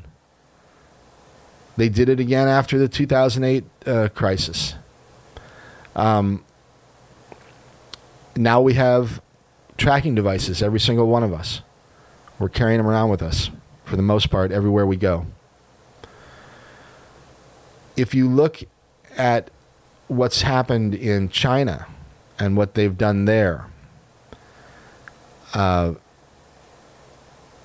it's frightening, because they're basically just tracking everyone now. And there are obligatory apps that you are required to have on your smartphone. In China, you have to have a smartphone pretty much to operate.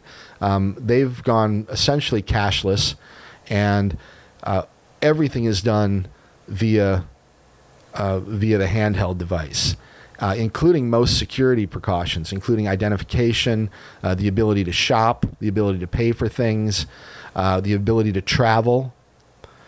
And now there are obligatory apps, and I'm not making this up. There, in fact, if you go to the forum, you can just do a quick search for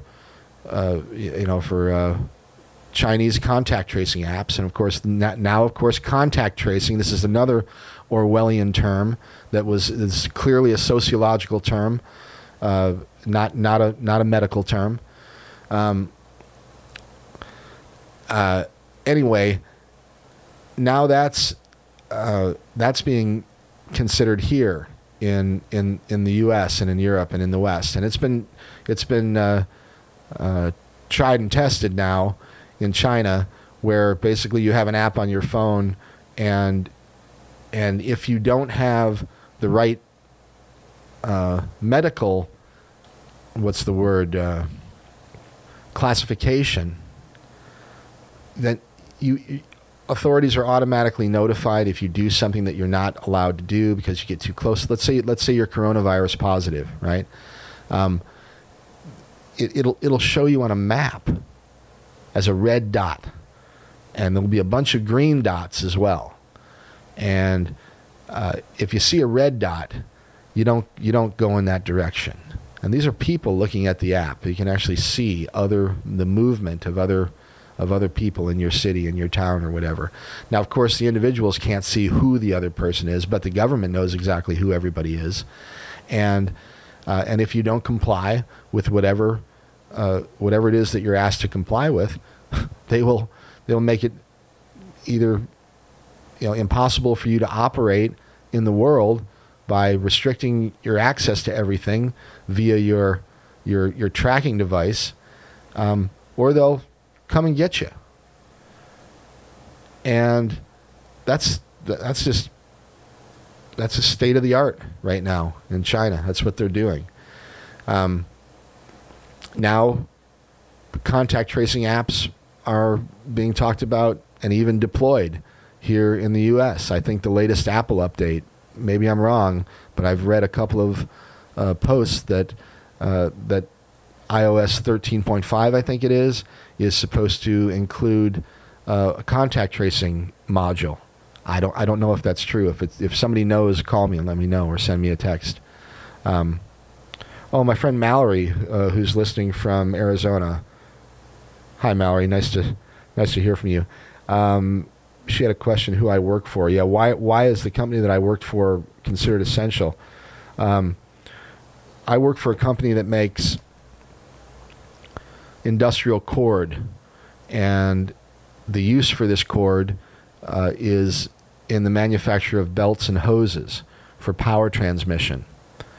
And so those two words are the clue and the key to why our business is essential: power transmission. If you can't transmit power, you can't do anything.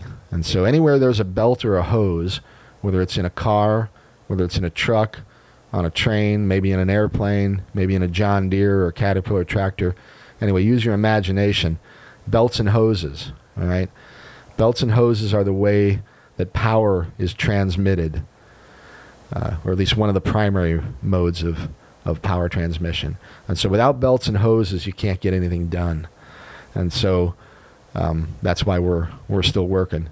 And luckily, they're still using belts and hoses, because if we weren't making any belts and hoses, then we really would know that it was over, that the world had shut down and was no longer operating really at all. And it's ironic, this whole virus thing has made people much more aware of their surroundings and who's around and their own mortality. This is wow. As a side note, that became really clear to me straight away. It became obvious just in like an afternoon almost. Those who were comfortable with life and death, and those who were not. I mean, that line is very clear now. You can see that. You can see that anywhere you go. But anyway, lots and lots of interesting and strange observations to be made in the course of a social cultural event or a series of events that has never been experienced before. And yeah, I mean, there are plenty of experiments going on in the middle of it. You can bet that a lot of people and a lot of agencies and a lot of organizations are trying to take advantage of this as best they can. And I guess that's what humans sort of do. So anyway, I think I'm going to play a short piece from Edward Snowden. that I came across earlier today. For those who don't remember, I guess it was about 10 years ago, Edward Snowden, who was a contract employee of the NSA and a number of other alphabet agencies over the course of his career, and he smuggled some information out of those facilities, those organizations, and basically released it to the general public. And he is considered a hero by some and a villain by others. I tend to think of him more on the hero side. Well, I'm not sure I'd go that far, but I certainly respect what he did, and I think he did it for the right reason. Anyway, he had some comments about the coronavirus very recently, and I'm going to see if I can get that together for you here, and we'll play it. Let's see when this was recorded. It looks like this was April 14th, okay? So this is about a month ago. That's only 3 or 4 minutes long. Maybe 4 minutes long. And see what you think about it, and maybe I'll make a few comments about it afterwards, and you can comment as well. Once again, the numbers here, 573-443-7380, 573-443-8255. If you'd like to join me in some conversation here, I'd love to hear from you. All right, it's Mike. You're listening to Radio Orbit on KOPN Columbia, 89.5 FM. We're streaming on the web at kopn.org. And for me, you can find me on the web at www.mikehagan.com. And this is Edward Snowden. They already know what you're looking at on the internet, right? They already know where your phone is moving. Now they know what your heart rate is, your pulse is. 5 years later, the coronavirus is gone. This data is still available to them. They start looking for new things. Whenever there is a crisis, rationality exits the room. And you have a policy that is being driven by a panic in the pursuit of benefits that at the time are theoretical. They said these things would work. They said they were necessary. They said they would be beneficial. We don't want to do them. But the threat is so great that this is the only way that we can really counter them. When we see emergency measures passed, particularly today, they tend to be sticky. The emergency tends to be expanded. Then the authorities become comfortable. They start to like it. And the original emergency passes. Coronavirus is gone. Is no longer a big thing. They find new applications, new uses for this new power they gained. And they went, well, maybe we don't need to give this up. Maybe we can pass a new law that makes this a permanent authority. And we've seen this happen in country after country. It's not a local, domestic issue. And what people are missing, that I think people who are looking at this from a longer span are catching, is the coronavirus is a serious problem, but it is a transient problem. We will eventually have a vaccine, or even if we don't, we will eventually have herd immunity. In 2 years, this problem will be gone. But the consequences of the decision that we make now are permanent. What we have is a transition from government that's looking at us from the outside in mass surveillance. They used to be looking at your phone, right, and they wanted to know what you were clicking on, right? They want to know what you were reading, what you're buying, this kind of associated information. But now when we get into this health context, they want to know, are you ill? They want to know your physical state. They want to know what's happening under your skin. If we permit to say, look, we can track every cell phone of every person everywhere all the time. We can make inferences on the basis of this data set, and then we can take executive actions as a result of this information. What keeps them from going, well, we're worried about health. We're worried about public health. We're worried about protecting people. The primary symptom of the coronavirus is a fever, right? This develops before the cough and persists throughout the course of the virus. It's your immune system fighting it off. We're going to send an order to every fitness tracker that can get something like pulse or heart rate. And we're going to start demanding access to this kind of activity. And now we're going to go, well, these people have elevated pulses. And now, 5 years later, the coronavirus is gone. This data is still available to them. They start looking for new things. They already know what you're looking at on the internet, right? They already know where your phone is moving. Now they know what your heart rate is, your pulse is.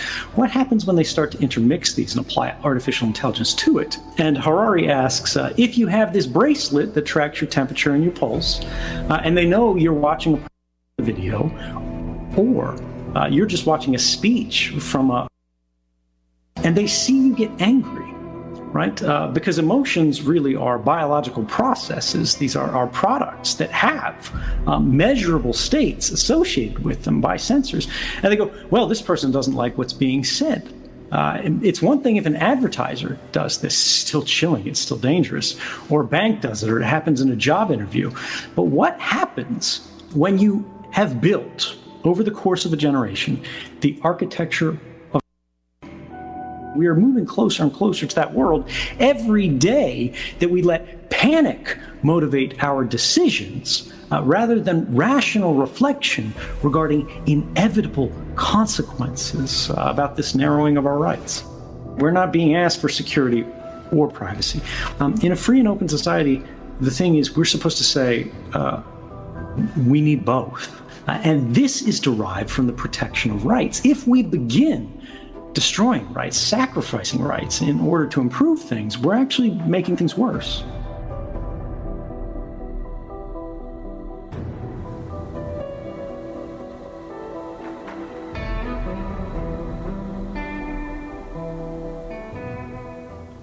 All right, a few comments there from Edward Snowden, someone who knows a little bit about the security state, the surveillance state, the availability of extremely advanced technology at the fingers of who knows who. And yeah, very interesting stuff. We've got someone here on the line. Let's say hello. Welcome to Radio Orbit. I appreciate the call. Who's this? Hey, Mike. It's Spencer Pearson. Hey, Spencer. How are you, my friend? Doing great. Great to hear your voice. How are you doing? Oh, it's great to hear from you. I'm doing well. I'm glad to be back here at the station and good to be back on the air. What's going on in Kansas City? Oh, avoiding tyranny one day at a time, the usual. It's really, I gotta say, it's a breath of fresh air to hear some independent thought regarding this crisis we're under. Because it's hard. It's hard. It's like you said earlier, it's so polarized one side or the other that the second you question any kind of official narrative, you're automatically a Trump guy or whatever. There's no room for just some independent inquiry, let alone digging deeper past that surface inquiry. I agree with you. I mean, I've got so many questions outside of the practical ones. I mean, right now, I think everybody's worried about just the day-to-day getting by and, considering what's happening with the future. I don't know what's happening in your world with regard to work or, how you're making ends meet. I don't mean to pry, but, for a lot of people, it's been a difficult time. For others, I guess on the other end of the spectrum, some people, probably not a whole lot, haven't really been that deeply affected. Well, Lori and I were blessed to kind of have both jobs that were already corona ready, I guess, if that's a thing. She's worked at home since, before our first kid was born. So that slowed down for a bit, but it never stopped all the way, and it's kind of trickling back now. There was definitely a bottleneck, so now there's a lot of work. Right. And I'm in the real estate industry, which is, considered essential. And as far as those markets are concerned, things are still moving in the real estate world. So, people have to move when they have to move. So there's a lot less elective moving going on right now. But, if you have to move and you have no choice, you're still going to be buying or selling. Right. Yeah, I'm interested to see what happens in both the commercial and the personal real estate market. I I have a feeling that probably a lot of people that were selling their homes probably decided when the virus hit they're going to take them off the market maybe for a while, and maybe people who are looking for a home probably decided they weren't going to look for a while. Maybe like, again, if they had that election, if they had the option. Yeah. I think Definitely the people that were just kind of looking and exploring, at least in my experience, it backed way off. Mm-hmm. And before this whole thing started, we were already kind of low as far as inventory is concerned. There's not a lot on the market compared with, this time last year. But that even, as you can imagine, that was even further depressed. Right. What do you see don't happening? expect Do you think I'm concerned that because of job loss that there are going to be a lot of homes on the market due to people that just can't pay their mortgage in Sure. six months from now or something? Well, I mean, there's a lot of speculation. Obviously, it's all speculation right now. I think a big factor can be what governments do to, prop up or suspend mortgage and rent payments. I think that mortgage is a little easier to do conceptually because you're talking about a long-term, low-rate loan that can, easily be tacked on to the end of in 28, 27 years, whenever your mortgage ends, or Right. depending on what mortgage you're in. With the rent, it's a little more complicated because, you've got a landlord paying Paying a mortgage probably, office. and he needs to pay his mortgage, and he needs the rent to Right. pay that. Yeah. So it's a little more complicated on the rent side, but that's a factor. And, a lot of it is just kind of going to be dependent upon how many jobs really do stay lost. I know that the hospitality industry, which, as you sure, I still have my foot in, and I've been in that for a decade now, and that took a huge hit. So right now I work at this wine truck, and we do, weddings and events. And my last event was, I think, in late March. Wow. And it must have been early March, but regardless, the buzz was just starting about Corona, but there was no official lockdown. There was no, social distancing was like something that people were just starting to push at that point. Right. So I showed up to this event and wasn't really sure how it was going to play out, but as soon as I got there, they shook my hand, and that kind of set the tone. Yeah. But yeah, that handshake has become very punk rock now. Yeah, you're not kidding. And I'm sort of old school in the sense that that's the way that I trust a person in a weird way. I mean, when a guy or a girl, give me their handshake, that means it's like their word. So I'm having a little difficulty with some of the stuff. Absolutely. Well, I mean, the social implications of this whole. Oh my gosh. What you're expected to do with not touching people, with not seeing people, with keeping your distance from people, with suspecting anybody of having this Oh my gosh. virus. They really pushed the asymptomatic transmission meme. Yeah. So, it doesn't matter if someone's coughing or not. You're looking at them with the stink eye. Right. Anybody wear a could be a mask. threat. Yeah. Wear a mask, hide your face. I saw a meme going around that talked about some U.S. code that cites you're legally not allowed to wear a mask when carrying, and people have been citing that. I can't put a mask on while carrying a gun, section whatever, Right. I love it. They're like, wait, what? Well, And that's a whole different can of worms, Yeah, and you also have these technologies I was talking about a little bit ago that are being deployed, and they include facial recognition technology. And now, of course, everyone's taking selfies of themselves with their mask on so they can help out the facial recognition AI.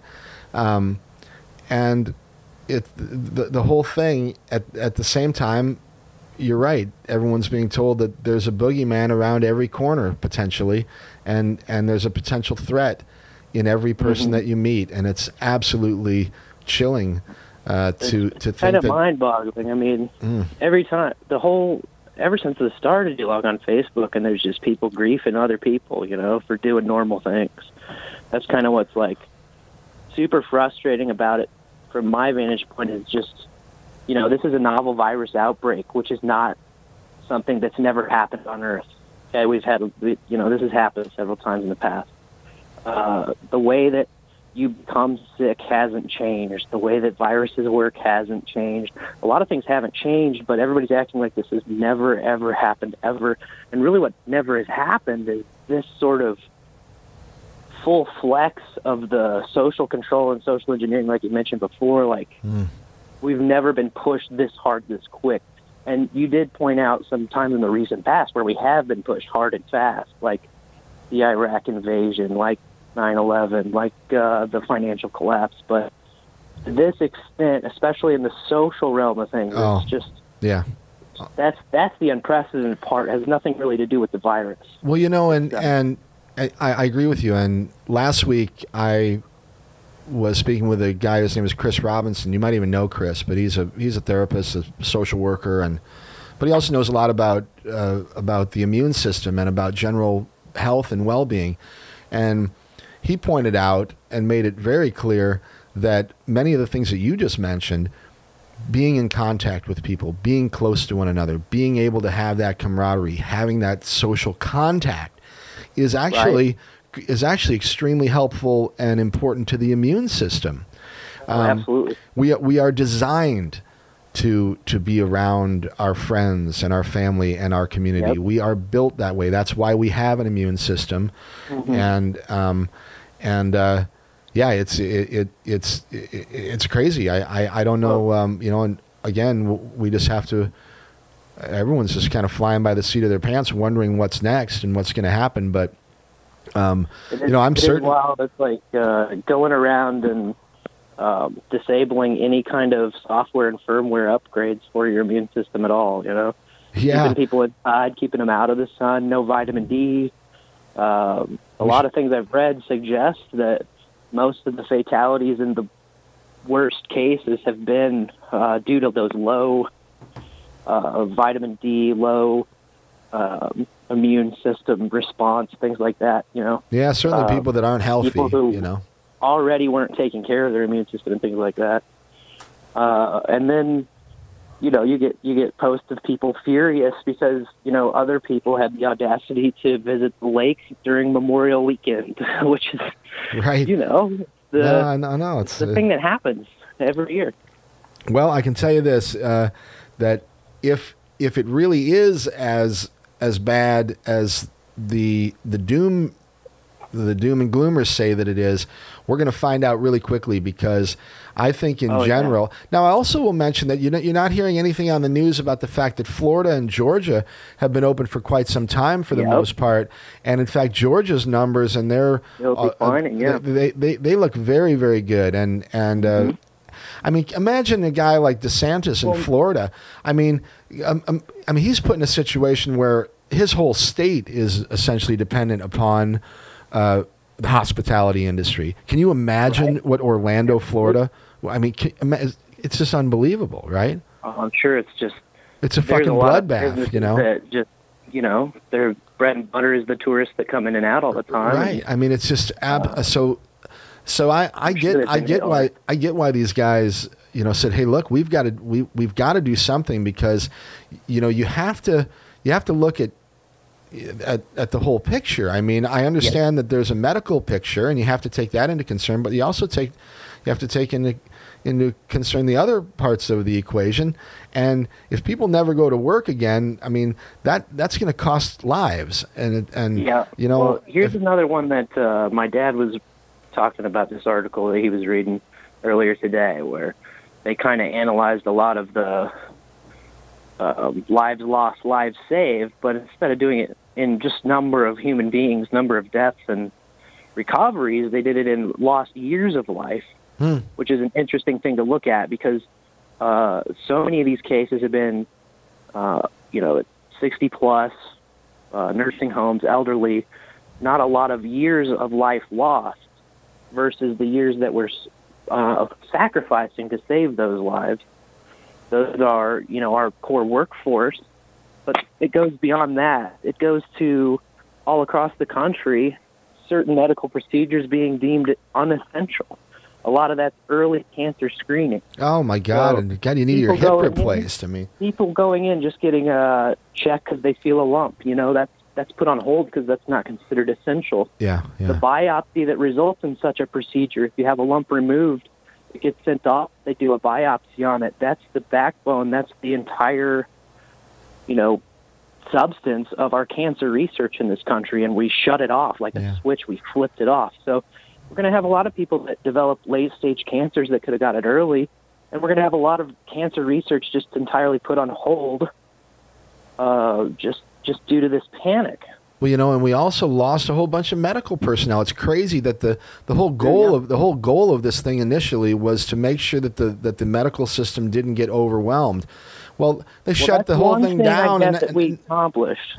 Yeah, the yeah. medical system was not overwhelmed. So No, we it can pat wasn't. ourselves on the back, I think, for that one. yeah, and that's about the only thing. And I'm not sure that we had that much to do with it, but At what cost? Yeah. It brings to mind like a Thanos meme. But it's crazy. It's like, even large numbers of medical personnel are being laid off for exactly the reason that you're saying, that all of these so-called non-essential procedures were taken off the table, and that includes something like a hip replacement or a knee replacement where somebody's maybe they're not terminal, but they're in a tremendous amount of suffering and pain, and then they tell them to stay on the opioids, and there's a whole bunch of implications of this. So Absolutely. And then it goes deeper because once you resume that non-essential, and that's another disgusting thing they've done, labeling all of these things that are arguably pretty essential depending on who you are. A lot of them are just labeled non-essential, and vice versa too. Well, and I don't. I mean, the fact that it was, and I mean, the fact that it's so arbitrary and ad hoc. I mean, what's essential here is not essential somewhere else, and it's just a total. I mean, it's just a seat of the pants thing. Once we roll all that back and launch it, you're still going to get a lot of people who firmly believe it's too soon, and they're not going to get that non-essential procedure just because they are clinging to a core, they think is and continue to suffer and No, and we've got because they've been sold some idea that they're clinging on to. Right. Well, I mean, I guess it's what it is, Spencer, because we've essentially changed overnight, so to speak, the psychology of the entire population. And many of the people that, there's a whole, of course, you have the whole range of the demographics of different responses, but there's going to be a certain percentage of people that are never going to interact again. They're going to say, I'm just going to stay at home pretty much forever. Then there are other people that are going to have certain levels, but you're never going to have the same culture society that you had 6 months ago. It's just not going to happen. Right. I don't know how it's going to look, but it's the craziest thing that's ever happened since we've been alive, brother. I think so. Yeah, I think so. For me, the technology side of it is what scares me more than anything, because I'm firmly in the camp of the Orwellian control power freaks are gonna use this for everything that they possibly can, like they always do, and I'm way more concerned about that type of thing than I am about the virus itself. I mean, look. I mean, that's like you said. It's a novel virus. It happens before we get exposed to things all the time. The origins of this thing are also questionable. But we can't even go there now. We got too much on the ground stuff we got to worry about. And there's so much disinformation, misinformation. Nobody's ever going to fucking find out. Oh, I know. That's another thing that a lot of self-righteous, finger quote, well-informed kids don't realize is that disinformation is also the things they read as well. Oh my God! Everyone's being not just the dumb boomer on their Facebook wall, right? Who, to be fair, absolutely is filled with misinformation. But you see everybody else's misinformation, but it's very easy not to see your own misinformation. That's the truth. Everybody says, oh, with Google you have the entire knowledge of the world at your fingertips, and that's such a joke. It's a crock of shit. Everyone knows that. What you have is the access to ask it a question, and it will tell you what it wants you to know. Yeah, it's based on the algorithmic programming and the agenda of the people behind the algorithm. So it's frequently gamed and certain information is suppressed all the time. Yep. You're absolutely right. Yeah. So, well, I don't know, man. And what happens when the next virus shows up? Well, you know, I think we've actually had this conversation about different happenings in the past, and the best you can really do is to, cling to the ones that you know and love, and let them know you're still around, you still love them, and you're there, and just do what you can for your own community and for your own family. I agree. And, that's always the best idea. We'll all see each other on the other side. And I was so giddy when I heard you say that it's crap that we're all in this together. Like, we have been split so far apart, not only politically but now socially, that to think that anyone is with anyone else is a very foolish mistake to make right now, I think. Yeah. The advertising and the marketing, it's crazy. You know, at least the narrative in the advertising world is starting to switch to we're opening up. Yeah. I've heard that. Like, thank God they're trying to How about put that this? into the narrative. How about this? It's been hard to watch. In these challenging times, in these uncertain times, I mean, it's like now more than ever. Now, it's like literally they send the memo out, and then people just start using these terms. It's crazy, It was almost like the same ad agency did, like, that's what it feels like, doesn't it? Different companies. That's what it feels like. Yep. We're here for you. Oh my God! Yep. Well, I'll tell you what, Spencer. It is a runaway train on a dark, stormy night, and I've said that a few times in the past, but I never really meant it like I do these days. So, I'm sure glad. Well, I'll tell you what. What's that? That guy right out your window right now. You can see him not wearing a mask. It's his fault that we're all going to die. Well. And I try not to judge anybody. I'm like, if you really feel it's necessary to wear your mask, go for it, but certainly outside in the car. I mean, I had a friend of mine from Colorado sent me a note the other day that he was up at 9,000 feet on a mountain, climbing a friggin' mountain, and people, there's not 20 people on the entire mountain, right? And he crosses somebody who's wearing a friggin' face mask. It's just like, and that's just uninformed. Celebrities posing in hand knit masks. With big holes in it. We've got California banning hanging out on the beach, but you can swim. Meanwhile, Jersey will ban swimming, but you can hang out on the beach. And both claimed, because science. Yeah. No, the whole thing is so schizophrenic and disjointed. People will just scream science at you without, any sort of scientific studies or peer-reviewed data or any sort of I know meat to back that up. I know, it's frustrating. I love science. I mean, your whole show is about science. Yeah. Science asks, "Wait, really?" And that's like the question you're not allowed to ask right now is, "Wait, really?" Wait, as in like slow down, stop acting and reacting. Wait. And then really? Yeah. Is that really how it's going? Is what you just said really the truth? Is what you've been told actually what's going on? Because it doesn't really pass the smell test. This thing hasn't passed the smell test since day one. Well, there's definitely been something out of whack. I've been saying it from the beginning, too. And I've been talking about this since January because I was paying attention to what was happening in China. And I had a bunch of interviews before we even went off the air about this thing. And the whole time I've been like, there's something else going on here. I'm not sure exactly what. Now, of course, with regard to the truth of information coming from any of our, authorities, I mean, like I was saying earlier in the show, they never tell us the truth about anything anyhow. Right. So why would we trust them? So why would you trust them on this particular one? In fact, I use it as sort of a what not to believe sort of thing. Yeah, I agree. So I don't know what's really going on. I hope we find out. That's called a crazy person, though. You really think the CDC's numbers are going? You think they're really going to lie to you? Well, I'm like, but it's easy. It's like these. And the person that says that to you, if you say to them, "Well, have you ever looked at where the CDC gets their money?" Right. That's all you got to say, and that'll probably end the conversation, because they're Yep. going to say, "Well, you're a conspiracy theorist," or they're not, or maybe they'll go look. Maybe someone actually will go look and find out why I said the CDC is a bunch of crooks. But I mean, that's the way it kind of goes. heart-wrenching in a way to me, because I did cut my teeth in the activism world, and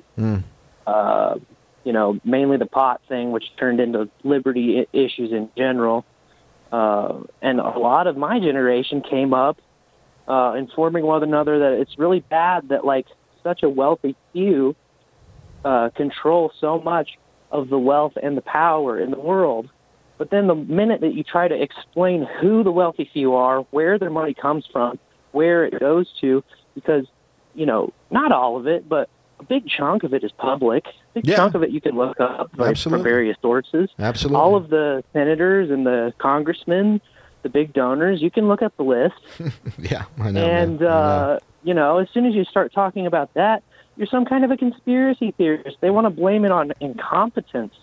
Incompetence is not how a select few people gain power, control, and wealth over generations and keep it. Man. That's not incompetence. Yeah. I'm sorry. That's not how incompetence works. Oh, man. That is called planning, coordination, and, dare I say it, conspiring to keep the wealth and the power. Well, that's and It doesn't just happen by accident. no. You're right, and I agree with you. And I'm sure glad you gave me a call. We're going to have to wrap it up here, though. We're running out of time. Sure. And Well, it was definitely a breath of fresh air to hear some original thinking being done in terms of this thing, because it's really hard there on the Facebooks to stay alive. well, I'm clearly not alone, or you wouldn't be talking to me about it. So, Absolutely. So good for you. Take care of yourself. Take care of your family. Take care of the friends. Like we said, that's always the most important thing, and usually the wisest thing to do is take care of your own tribe. And Absolutely. And it may take a tribe. It may take a village to get through this thing. And know who's so know who's in your circle, know who isn't, and go from there, brother. Absolutely. Well, thanks for letting me pick your mind about it. Yeah, for sure. And if you get back here to Como someday, we're going to get together and have a beer, all right? Absolutely. Got to do it. All right, Spencer. All right. Take care, Mike. Yeah, take care. All right, appreciate the call from Spencer there from Kansas City. You're listening to Radio Orbit on KOPN Columbia, 89.5 FM. We've got about 14 minutes of the show left. Take a couple more calls if anybody'd like to call. 573-443-7380, 443-8255. In the meantime, if we don't get any more calls, I'll just kind of quick. I was going to do a little bit more news, but I'm glad we had a chance to talk with Spencer there. There's a bunch of stuff on the forum that is very relevant to the entire conversation that Spencer and I just had, and also pretty much the whole show tonight. I've got that Edward Snowden piece up on the forum. There were a couple of interesting fade-outs during that, but the video itself can be seen if you go just look for Edward Snowden and coronavirus, or just go to my forum and click on the link right there. Here's a story about blood tests in Japan, revealing that the coronavirus mortality is lower than influenza. So here's a contradictory story from the Japanese medical personnel. Kobe City General Medical Hospital study on 1,000 blood samples. Only 0.01% died of COVID. The prudence of science. Okay, so anyway, the whole story from Tokyo here. And this is one that I would ask to be explained. Like, it doesn't jive with some of the other stories that we're seeing. Also early in this coronavirus thing, there was all kinds of talk about airborne, whether or not it was an airborne pathogen, and it certainly could survive in the air for an X amount of time, a significant amount of time. There was all kinds of talk about that. Those stories are gone. There was all kinds of talk about mutations of the virus. There were already at least 3 different versions. The one in New York was different from the one in California, that the one in Italy was different from the one in China, and that there were already mutations. Those stories are gone. No talk about that whatsoever. What's wrong with asking about that? What's up, right? I'm sorry. I have to ask those questions, all right?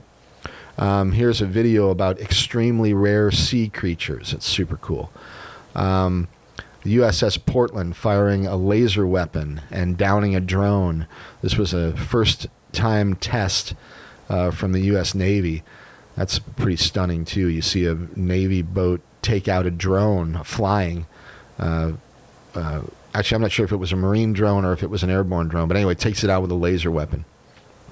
SAGE documents reveal psychological operations against the public. This is a story from England. Very, very concerning. A strange video of Leonard Nimoy singing a song about Bilbo Baggins. That's probably the strangest thing on the forum right now, and I think it's pretty funny, actually. It's an old video of Mr. Spock from Star Trek singing a song about Bilbo Baggins. Yes, very strange. Dolphins are getting bored due to lack of human interaction and are bringing gifts to places where they used to interact with humans. I read that story across the growing American divide. Very interesting, I thought. Top HIV scientist says he wouldn't count on a vaccine for the coronavirus soon. That's an interesting story, right? How come we haven't? That's all we keep hearing about. No problem. Going to have a vaccine. Going to have a vaccine. No problem. Well, what if they never get a vaccine? They've never had a vaccine for lots of viruses. Here's a story from May 20th. A top U.S. scientist said on Wednesday that governments should not count on a successful vaccine against COVID-19 being developed anytime soon when deciding whether to ease restrictions imposed to curb the pandemic. William Haseltine, a groundbreaking research of cancer, HIV, AIDS, and human genome project, said the better approach now is to manage the disease through careful tracing of infections and strict isolation measures whenever it starts spreading. Now, this I totally agree with. He wants to do this contact tracing stuff. But anyway, while the COVID-19 vaccine could be developed, he said, I wouldn't count on it. Vaccines developed previously for other types of coronaviruses have failed to protect mucous membranes in the nose where the virus typically enters the body, he said. Even without an effective treatment or vaccine, the virus can be controlled by identifying infections, finding people who have been exposed, and isolating them, he says. But anyway, I disagree with his conclusion, but I do agree that it's 50-50 they'll have a vaccine for this thing anytime soon. And if they have one within 18 months of then they already had it. Okay?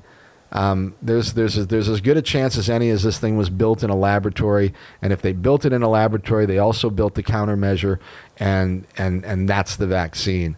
But if it comes out in June, I'm telling you, and it's effective, then that's the giveaway. So you can almost bet that it won't. It takes, and I don't care about Project Warp Speed or Operation Warp Speed or whatever Trump says he's going to do to fast track a vaccine. You're not going to do it, all right? And you know what? We need long-term trials, that type of thing for a vaccine.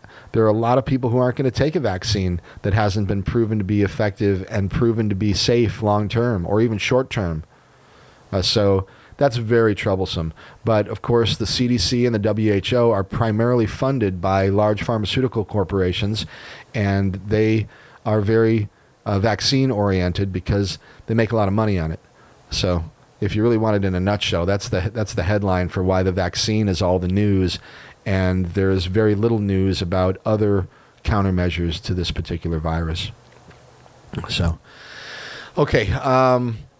It is about 1:52. We got about 7.5 minutes left of the program. I will thank you all for listening. It's great to be back here. I'm glad I had a chance to get behind the microphone again. And I have such a difficult time doing this from home. It's not just a technology issue. It's an environmental issue. There's something that happens to me when I come into the door of this studio. It changes me somehow, and I go into radio orbit mode, and I, even though I try to do it at home, I just aren't very good at it. I'm just not very good at it.